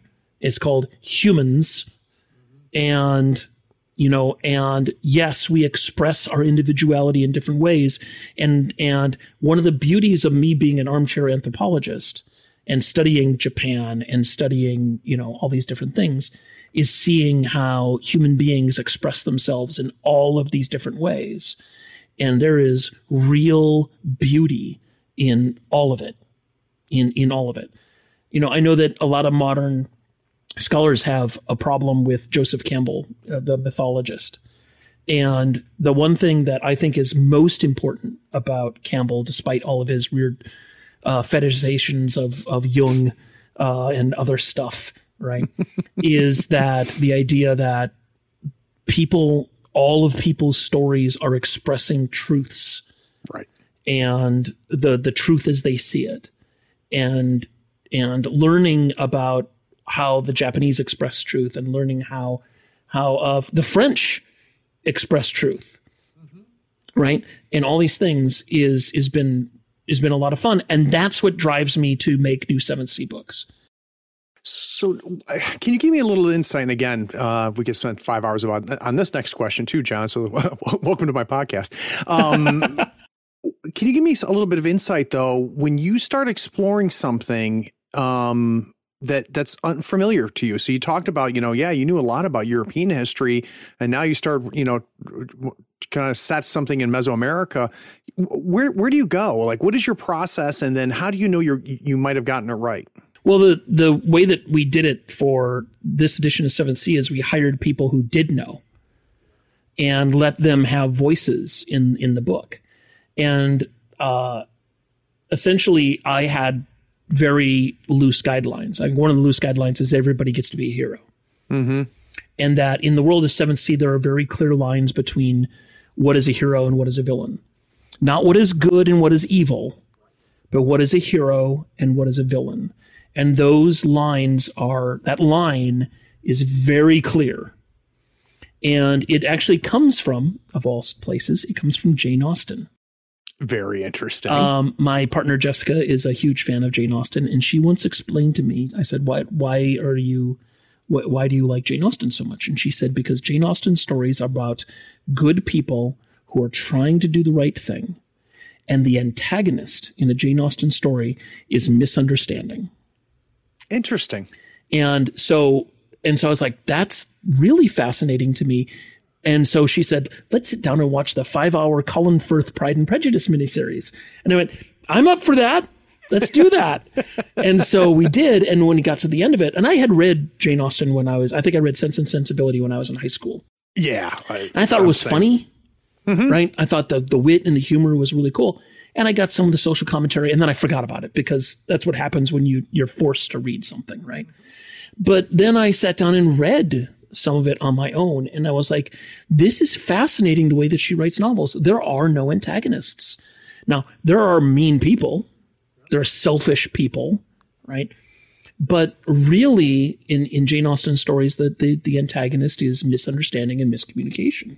That's fascinating.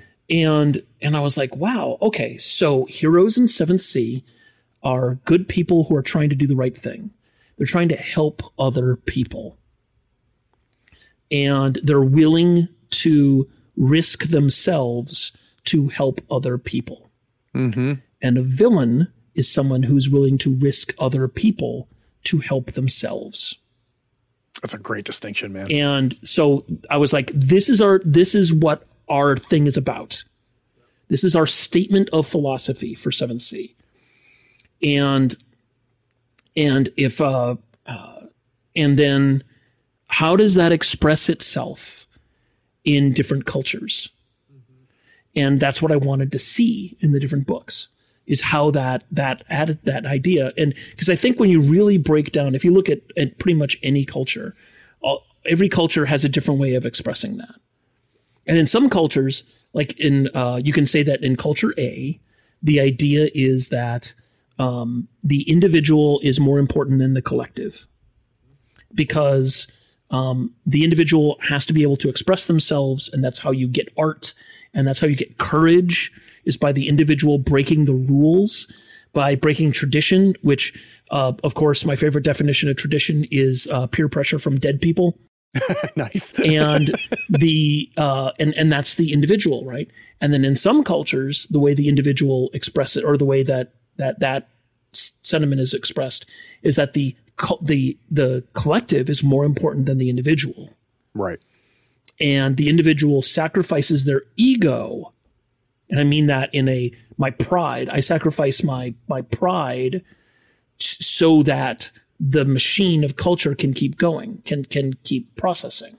And when you get those two cultures as a player character A and player character B, and you put them in a situation, what happens? And that, to me, is what's interesting about Seventh Sea, and about Legend of the Five Rings, too, because in Legend of the Five Rings, each of the clans had a different definition of honor, and they're all right. They're all correct. So when the Lion Clan and the Phoenix Clan samurai meet and they talk about what honor means, that's interesting. And then how they act, and it's the same thing with the Thayan hero and the Katai hero, or the Thayan hero and the Crescent Empire hero. And they are good people who are trying to do the right thing, who put themselves in harm's way to help other people. Okay. That's cool. How do they express that? Right. And that's what's interesting to me. Well, and it creates the conflict. It creates the situations that we sit down to play role playing games with, right? Yeah. Is to find out, how is this going to shake out? How is this going to play out? Which I think is absolutely fascinating. Guys, we're going to take one more break. When we get back from this break, I want to talk to John about first about Play Dirty, which you may have read of John's or have heard about John's. And then we're going to talk about stuff that he's working on now, stuff that excites him. And I also actually want to find out, what does he love right now that he hasn't written? We'll be right back.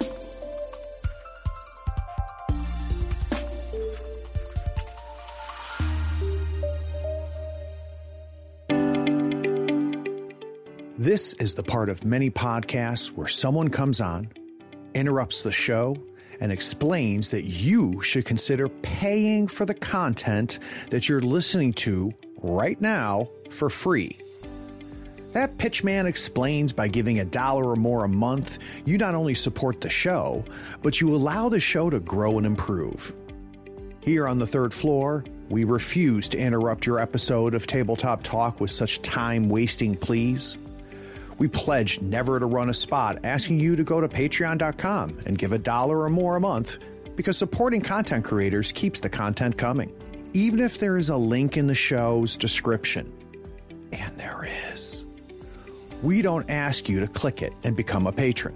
We don't waste time rambling about the benefits like early access to episodes, getting episodes without ad breaks like this, or even getting a chance to play in one of Craig's RPG sessions. Anyway, enjoy this episode knowing Tabletop Talk, despite being supported by its patrons, won't engage in such blatant appeals for support.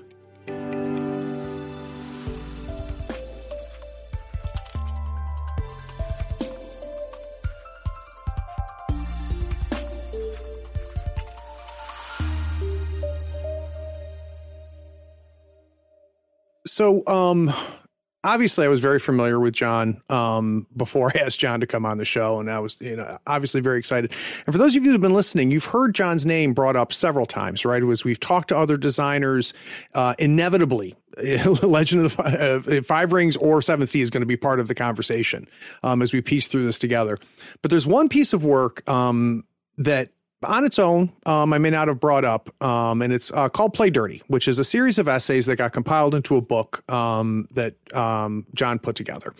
And just very quickly, let me just read a short description blurb from it, which is: learn the worst, most despicable, dastardly, and downright dishonest game mastering tricks, traps, and tactics that will make you the GM your players love to hate. And we heard, John talk about being an evocative writer, which I think is a lot of what Play Dirty is.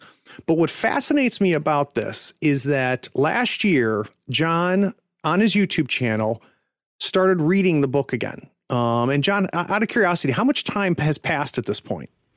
Oh, I started writing Play Dirty in 2001. So, wow, it's literally almost 2 decades. Yeah.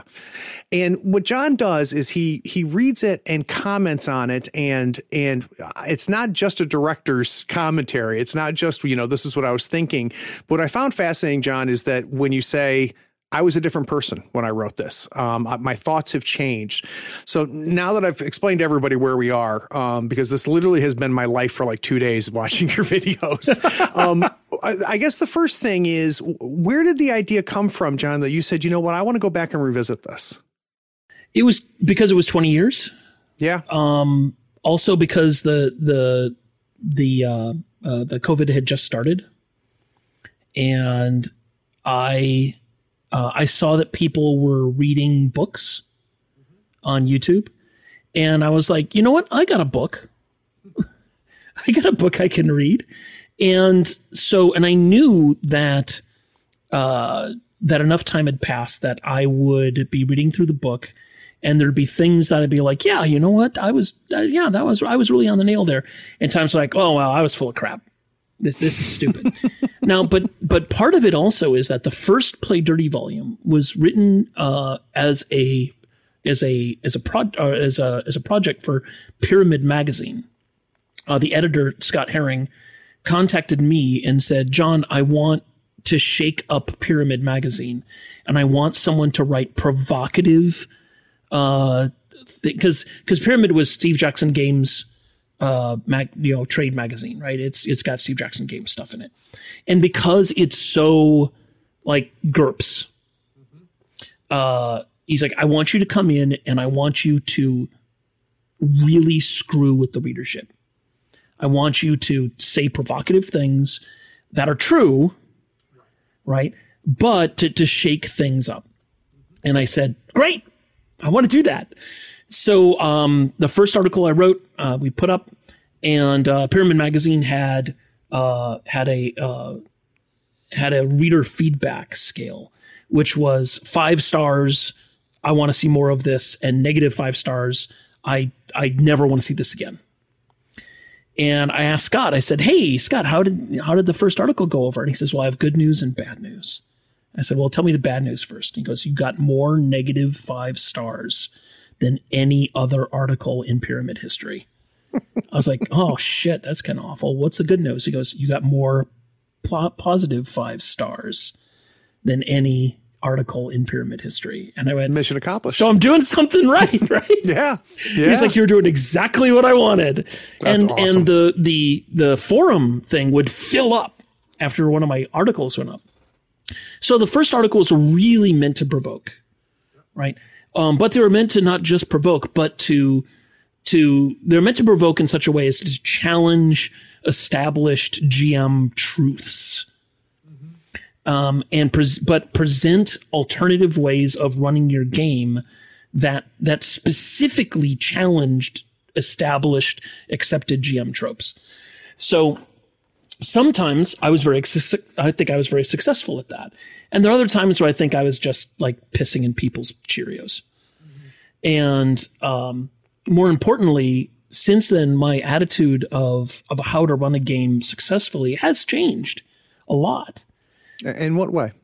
Well, I think that, so back in 2000, I was much younger, and I was also very angry at the time.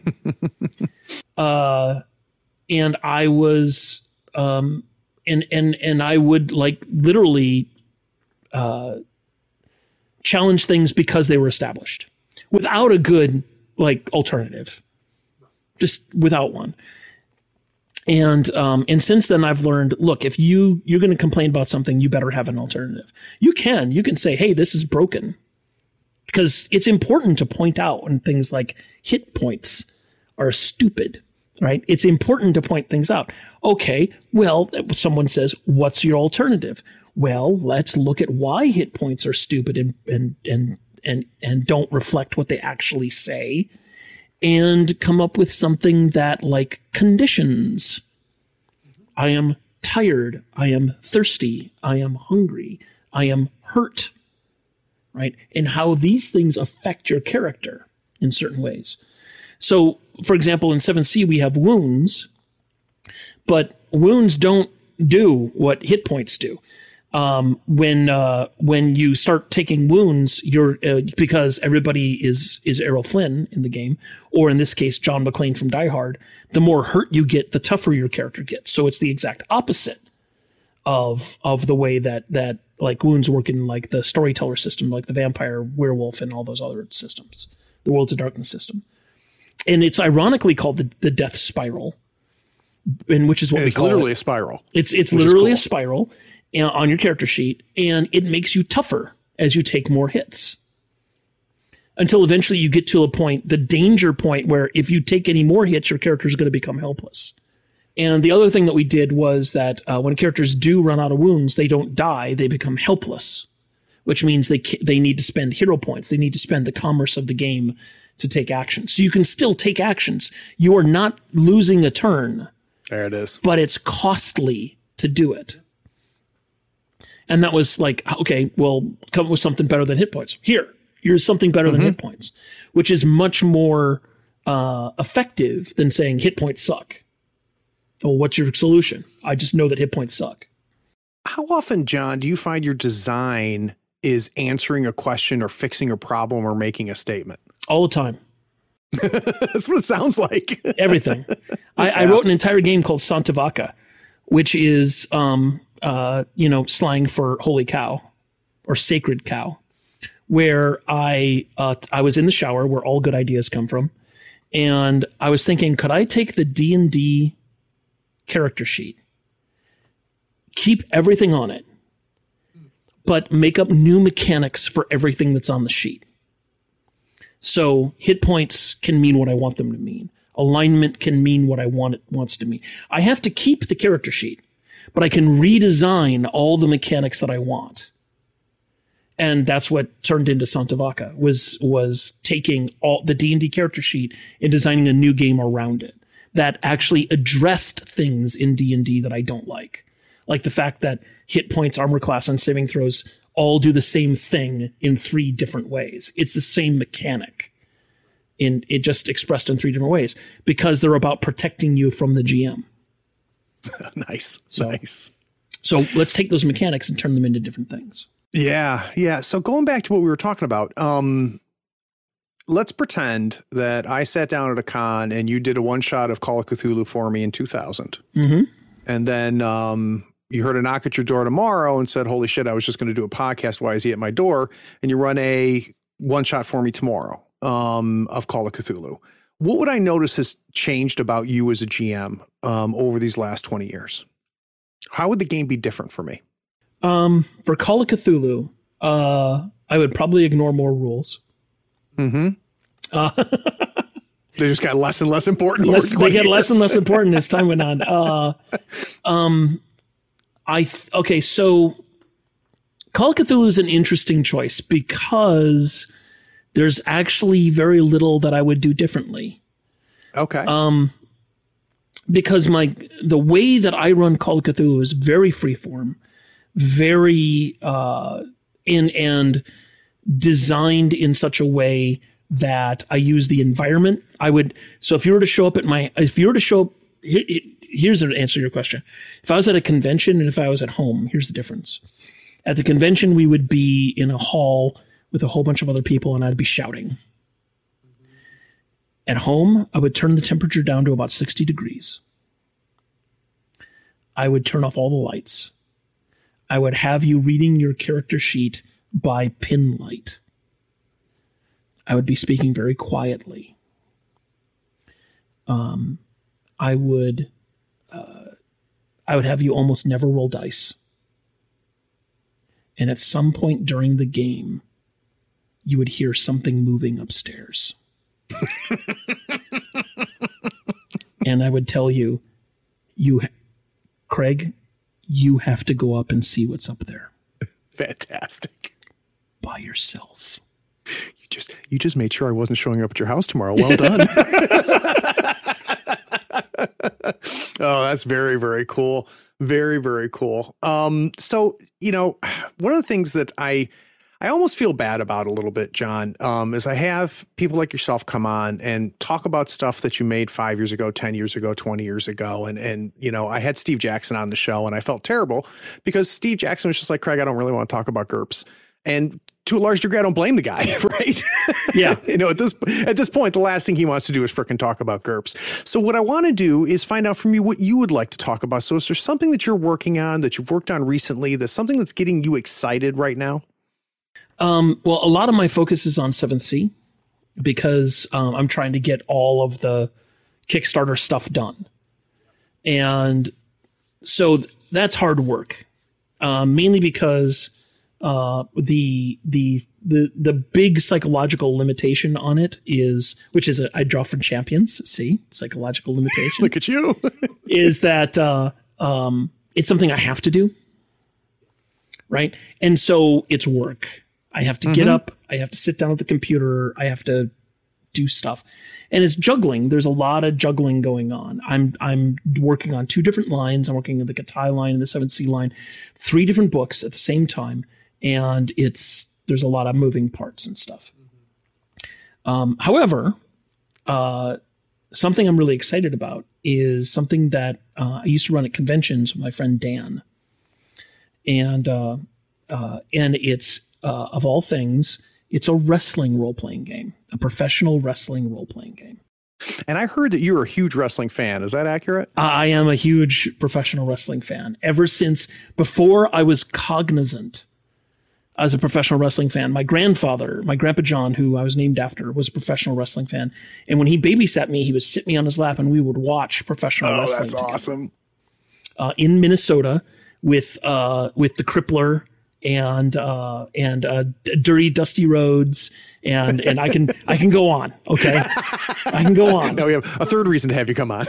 And so what Dan and I do is we run what we call the wrestling LARP. And what it involves is we need a huge group of people. Huge. Mm-hmm. So because it's a LARP. So we can have as many people as we want. We could have 150 people in the room if you wanted. We've done it as much as like 40. And we ask the people who want to be wrestlers, we give them a card, and the card asks you questions. What is your wrestler's name? What is your wrestler's gimmick? Which identifies you from, it's why your wrestler is different from the other wrestlers. So for example, Daniel Bryan's gimmick is that he is a professional wrestler. That is his gimmick. Okay. The Undertaker's gimmick is that he's an undead wizard. Got it. Okay. Bret Hart's gimmick is that he's the best wrestler in the world. Things like that. What is your gimmick? And it's beautifully simple in professional wrestling. Oh, isn't yeah. it?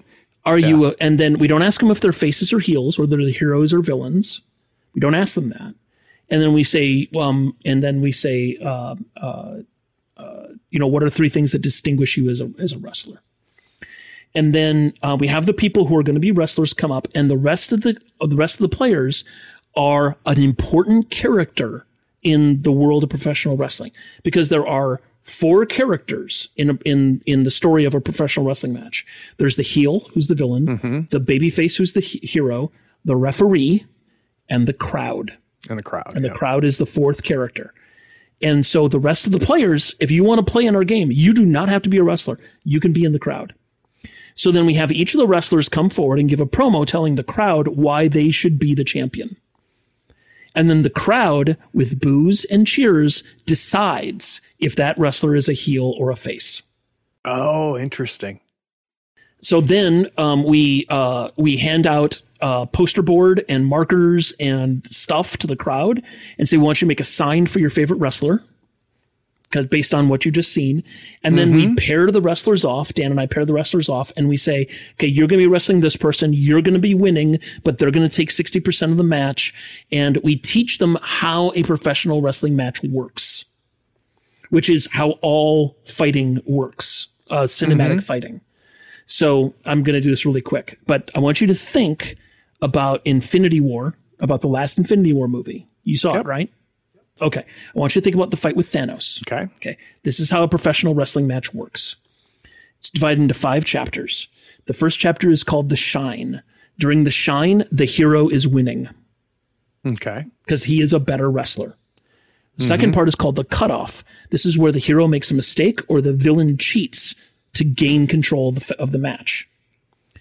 The third part of the match is called The Heat. And the heat is when the villain is in control of the match, beating up the hero. And the reason it's called the heat is because it is heating up the crowd. It's getting the crowd angry because they want to see the hero win.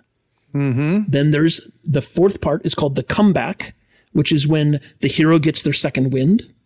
And then finally there's the finish, which is the end of the fight. Yeah. You think about that Thanos fight. I can identify each part of those things, including the comeback, which is when Captain America picks up Mjolnir. Yep. Right? Yep. Or no. The comeback is when all of the Marvel Universe shows up. Right. That's the comeback. We still don't know how the fight's going to go, but we know that the heroes have the advantage now. Yep. Right. And that is how all cinematic fight scenes work. You, Craig. It's Die Hard. It's Die Hard. You will never be able to see another movie and watch a fight scene without thinking about the shine, the cutoff, the heat, the comeback, and the finish. Because that's how your cinematic. Terms, or did you? Where do those terms come from? Because they come from professional wrestling. Interesting. There is a whole lexicon of professional wrestling jargon that wrestlers use to communicate to each other, so that the audience doesn't know what they're saying. Isn't that something? Because and this is why I encourage all GMs to watch 2 things: to watch professional wrestling, which will teach you how to tell a story with a fight. Because my friend Michael Kahn says the story of a professional wrestling match is the story of a wrestling match that turns into a fight. Okay, that's it. Right? Can you expand on that? I think I know what you mean, but I'm not sure. So Michael Kahn is responsible for this. It's all him. So I'm going to give him credit. So a professional wrestling match starts off with the 2 people wrestling, right? They're doing legitimate, like, by the rules, because professional wrestling, despite what modern wrestling teaches you, actually has rules. And one of the rules is no closed fists, right? That's one of the rules of professional wrestling. And the reason that professional wrestling works is because eventually the heel is going to throw a punch. Isn't that funny? Right? And that's when the wrestling match turns into a fight. That's great. Right? That's great. So that's the first thing, is to watch professional wrestling. It'll teach you how to tell stories with a fight scene, because that's what wrestling is about. It'll also show you, because I tell people when I go to cons and I pitch our professional wrestling thing, I'm like, do you like stories of good versus evil? Do you like stories that resolve in an epic fight between 2 people with a prize that both of them want? Do you like the story of dynastic feuds that go down generations? Then you are already a fan of professional wrestling. Isn't that funny? You just don't know it yet. So that's the first thing. The second thing I tell GMs to watch is soap operas. Interesting. Pick Really? a soap opera. Just pick one. It doesn't matter which. I mean, some of them are better than others, right? but pick one and just watch it for a week. And what you will learn is how to do character development, how to do serial storytelling, how to drag a story out. Yeah. Like, you could watch, eventually you'll get to the point where you just need to watch Monday and Friday. Right? It's the only things you need to watch. Yeah. But it's soap operas, like the actress gets pregnant. Okay. The actor gets in a skiing accident. Okay, what do we do? And so soap opera writers are writing every day. That's amazing. Just every day writing an hour of television. And they have writers who are in charge of characters. And then you have one person who's in charge of everything. What does that sound like? Yeah. Yeah, it's I've never thought about this, John. That's very interesting. I mean, I've read some of your stuff about pro wrestling, but the soap opera thing is really interesting. That's cool. So does that mean I can come out of the closet and say I like watching telenovelas with my wife? Oh, dude. It's just research. Oh, yeah. Have you seen the YouTube channel Telenovelas Are Hell? No. Okay, just do a Google search for Telenovelas Are Hell. I will. You know what else I get sucked into? And this is nobody's listening right now, so it's fine. And so my wife's embarrassed because she loves the Real Housewives stuff, right? Okay. And she's embarrassed by that.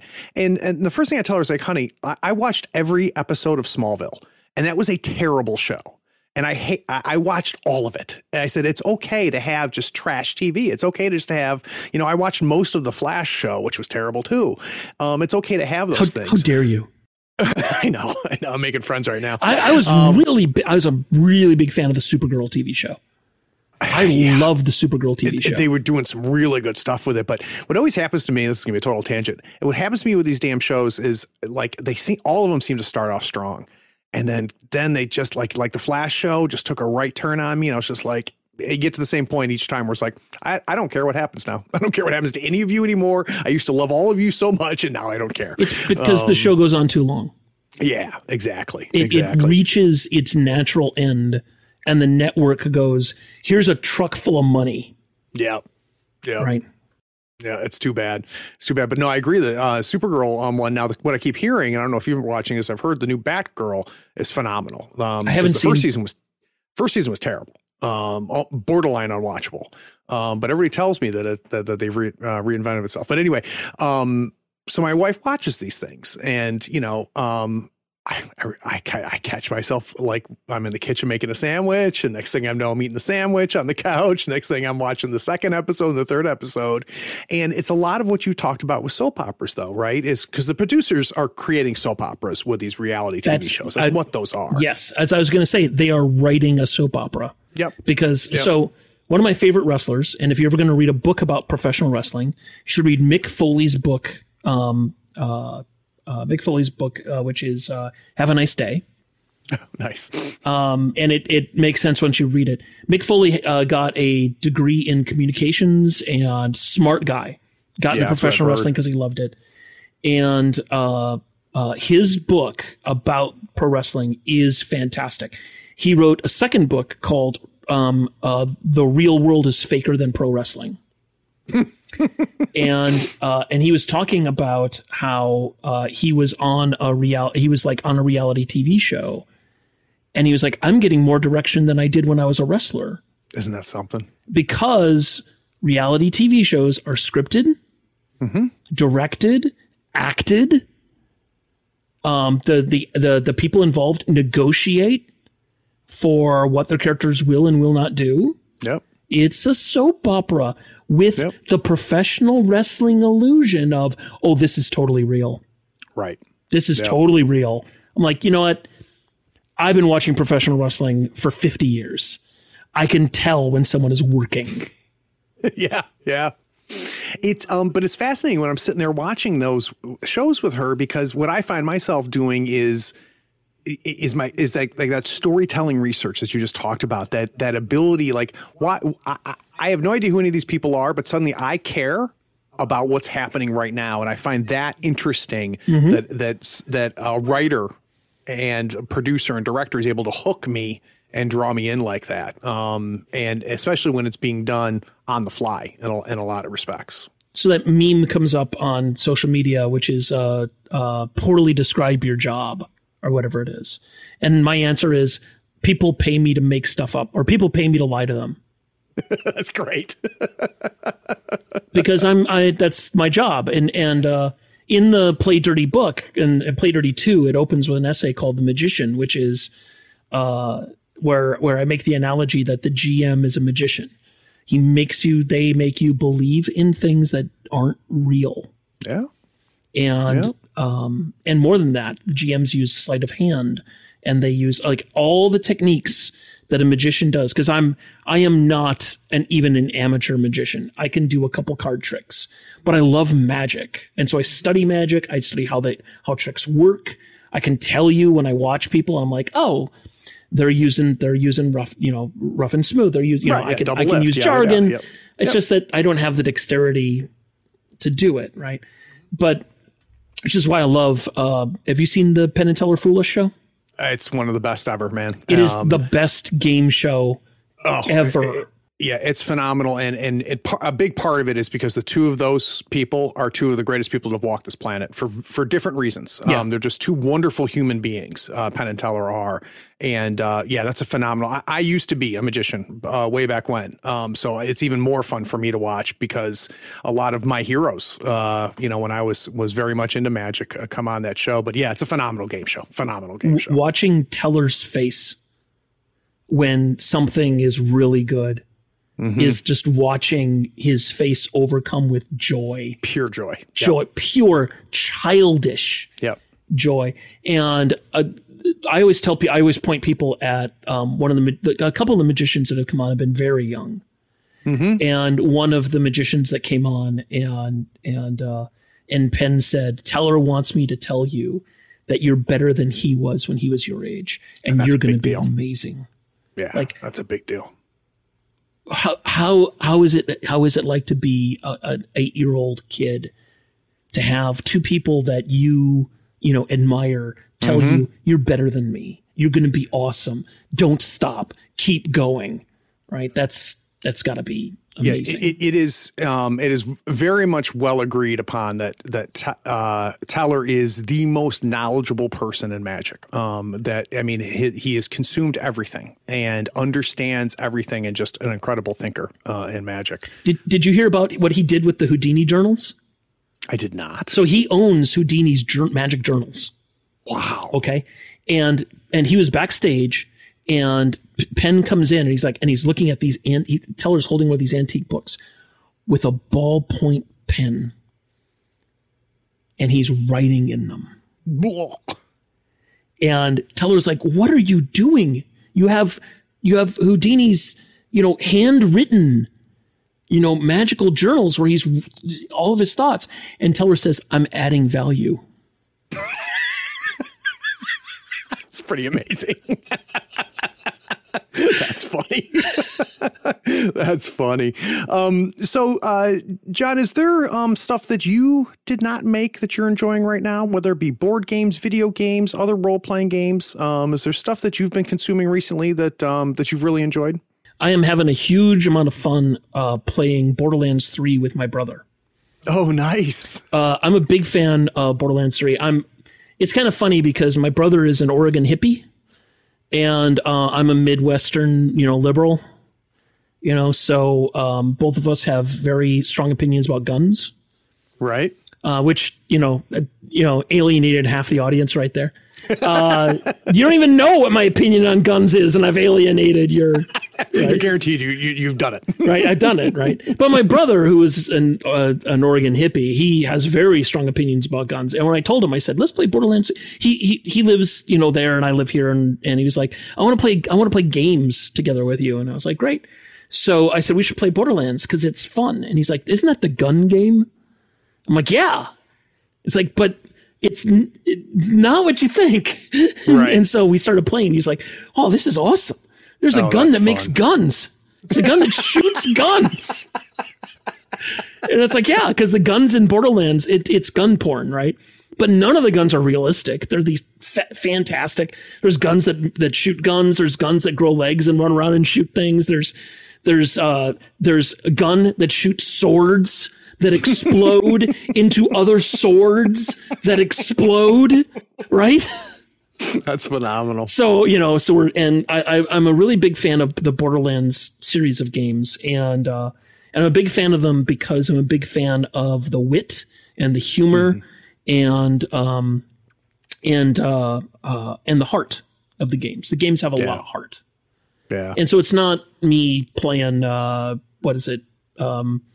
I just run around shooting people in the head. Right. There's those other layers there that are bringing joy to you as you play it. And Plus, I would imagine connecting with your brother is a big deal. And connecting with my brother is a big deal. We're also playing a lot of State of Decay 2. I'm not familiar with that. That is a really fun zombie survival game where you're not playing a single character, you're playing a community. And so you choose members of the community based on their skills to go out and scavenge for things, and who you invite into the community is important. Because not only do their skills contribute to the community, but their personalities can clash or get along. And it's State of Decay 2 is really, I have a lot of fun with it because, again, it's zombie survival, which is fine, but it's about people. Yep. And it's it reminds me of Dead of Winter, which is a so phenomenal board if game. you like Dead of Winter, State of Decay is Dead of Winter, the video game. Interesting. So, and it's a really, all of the DLC for it is free. Oh, I might have to check that out. Check it out. It's really I will. fun. I will. Well, geez, John, I can't thank you enough, my friend, for coming on. Awesome. It was a real joy. Now, obviously, I'm going to link to all of the stuff that we talked about so people can get their hands on Seven Seas, especially, guys. You got to check this thing out. And the one quick plug I'll give is even if you never play Seven Seas, I will argue that the GM section of that second edition book is worth the price of the book, like even if you never run the game. That's very generous. I think it's phenomenal. I really, really do. But we'll have links to all of that. But for people that want to get more John in general, where are good places for them to go? You can go to my YouTube channel where I'm the real John Wick, because I am. The first movie is biography. It is. But the second and third are, they kind of went off on their own. So, and they weren't Russian. They were Lithuanian gangsters. Okay, good. And it was a pencil. But other than that, you can go to The Real John Wick on YouTube. I'm also The Real John Wick on Twitter, or either Wicked. I think I'm Wicked Thought on Twitter. And go to Chaosium, chaosium.com, where you can get not only the 7th Sea role-playing game, which is fantastic. Yay, I'm patting my own back. You can also get Pendragon. You can also get Call of Cthulhu, and you can get RuneQuest, what I didn't get to talk about, which is the Bronze Age fantasy role-playing game that asks the question, what if every character in the world, from the farmer out in the field to the sailor to the prince, like every character in the world, what if every character in the world was a 20th level cleric? I'll tell you what, man, it's impressive. Really the stable that Chaosium has put together now. They really have diversified a lot and brought some amazing games under their umbrella. We also have big plans once I'm done with the 7th Sea Kickstarter stuff. There's a couple of projects that I'm working on that I can't talk about. Sure. But they're one of the things that I talk to Chaosium a lot about is diversifying the audience and getting like more of the smaller game indie, whatever indie means. I don't even know what that means. Hey, you know who the most successful indie filmmaker of all time is? George Lucas. No question. He's indie. Yeah. Yep. But anyway, yeah, about doing more, kind of like embracing Greg's idea of what is the weirdest damn thing we can do with a role-playing game. Yeah, and, that's great. So those will be coming out soon. Beautiful, beautiful. Well, then when that next phase happens, we'll have to come on and talk about it. I'd be happy to. All right, wonderful. For those of you that stuck around all the way to the end, I appreciate you doing that. Take care.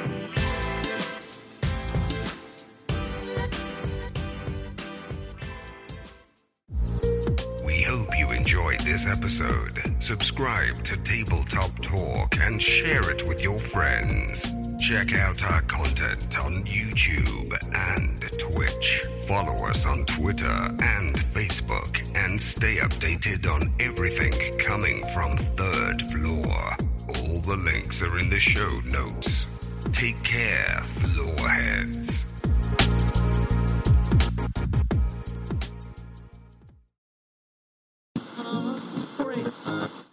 Oh boy, you've perfectly captured my podcast idea, which is let's just talk about stuff, man. This is just fantastic, absolutely fantastic. Yay! Can't thank you enough for making the time, man. So I asked this of everybody: have you seen Breaking Bad? No. It's the best television show ever made. And everybody, and I don't know what my problem is, John, because people like I trust have told me that, and for whatever reason, like I've probably have watched the first 5 episodes like 6 times, and I don't know what my freaking problem is. And what I need to do is just work through the damn thing. Yeah, because the first season too many is people I trust. Super slow. Is that what it is? The first season is super slow, and then there's the climax of the first season, which will blow your fucking head off. Okay. Yeah. There's the reason that I like it so much is because there is there's things that happen in the show that once you've done watching it, we should talk about, because there's a reason I think it's the best written TV show ever, and a lot of it has to do with stuff that's not evident. Oh, cool. All right, that's it. Now I got a good excuse to get you to come back on. So and then you can watch Better Call Saul, which I've also heard is very, very good. Very different. That's very, very good. Yeah. Yeah. But same. What is it? Overlapping characters, right? Saul's in both. Yeah. It's a prequel. It's a prequel to. Oh, Breaking nice! Bad. I don't think I realized it's a prequel. But yeah, it's very embarrassing because it's my version of I've never seen Star Wars, because like so many people that I've talked to are like, Craig, have you seen this? I'm like, no. They're like, we know you would love it. Like you would absolutely love it. I got to get through my. It's a show about morality. Yeah, I got to burn through it and just do it. All right, I'm going to bring us back. Well, shit, dude, that was awesome. Yay!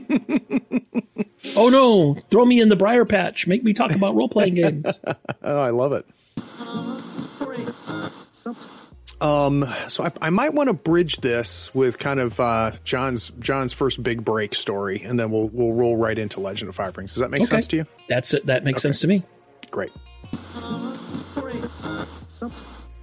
Howdy, friends. Craig here. Today we talk to the Origins award-winning designer John Wick. Now, John is best known for... It's my Alexa. It's my daughter. Sorry about that. That's okay. Kids. This is why I didn't have them, so I could do podcasts. So you can do podcasts. My daughter she's 7, and she has just figured out how much fun the game store is. And partially because if my child shows any interest in a game, I of course will buy it because I've got as big a problem as anybody. So, I'm going to go back to John. Welcome to the third floor. Sorry. Sure. So John, welcome to the third floor.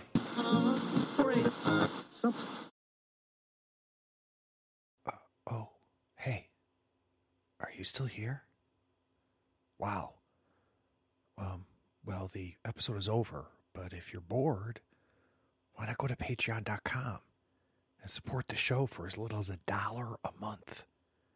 Yeah, you can just scroll down and get the link. It's Patreon that makes this and all of our other content possible. Don't you want to join the other floorheads on the Patreon Discord? Anyway, thanks for sticking around. Take care. Bye.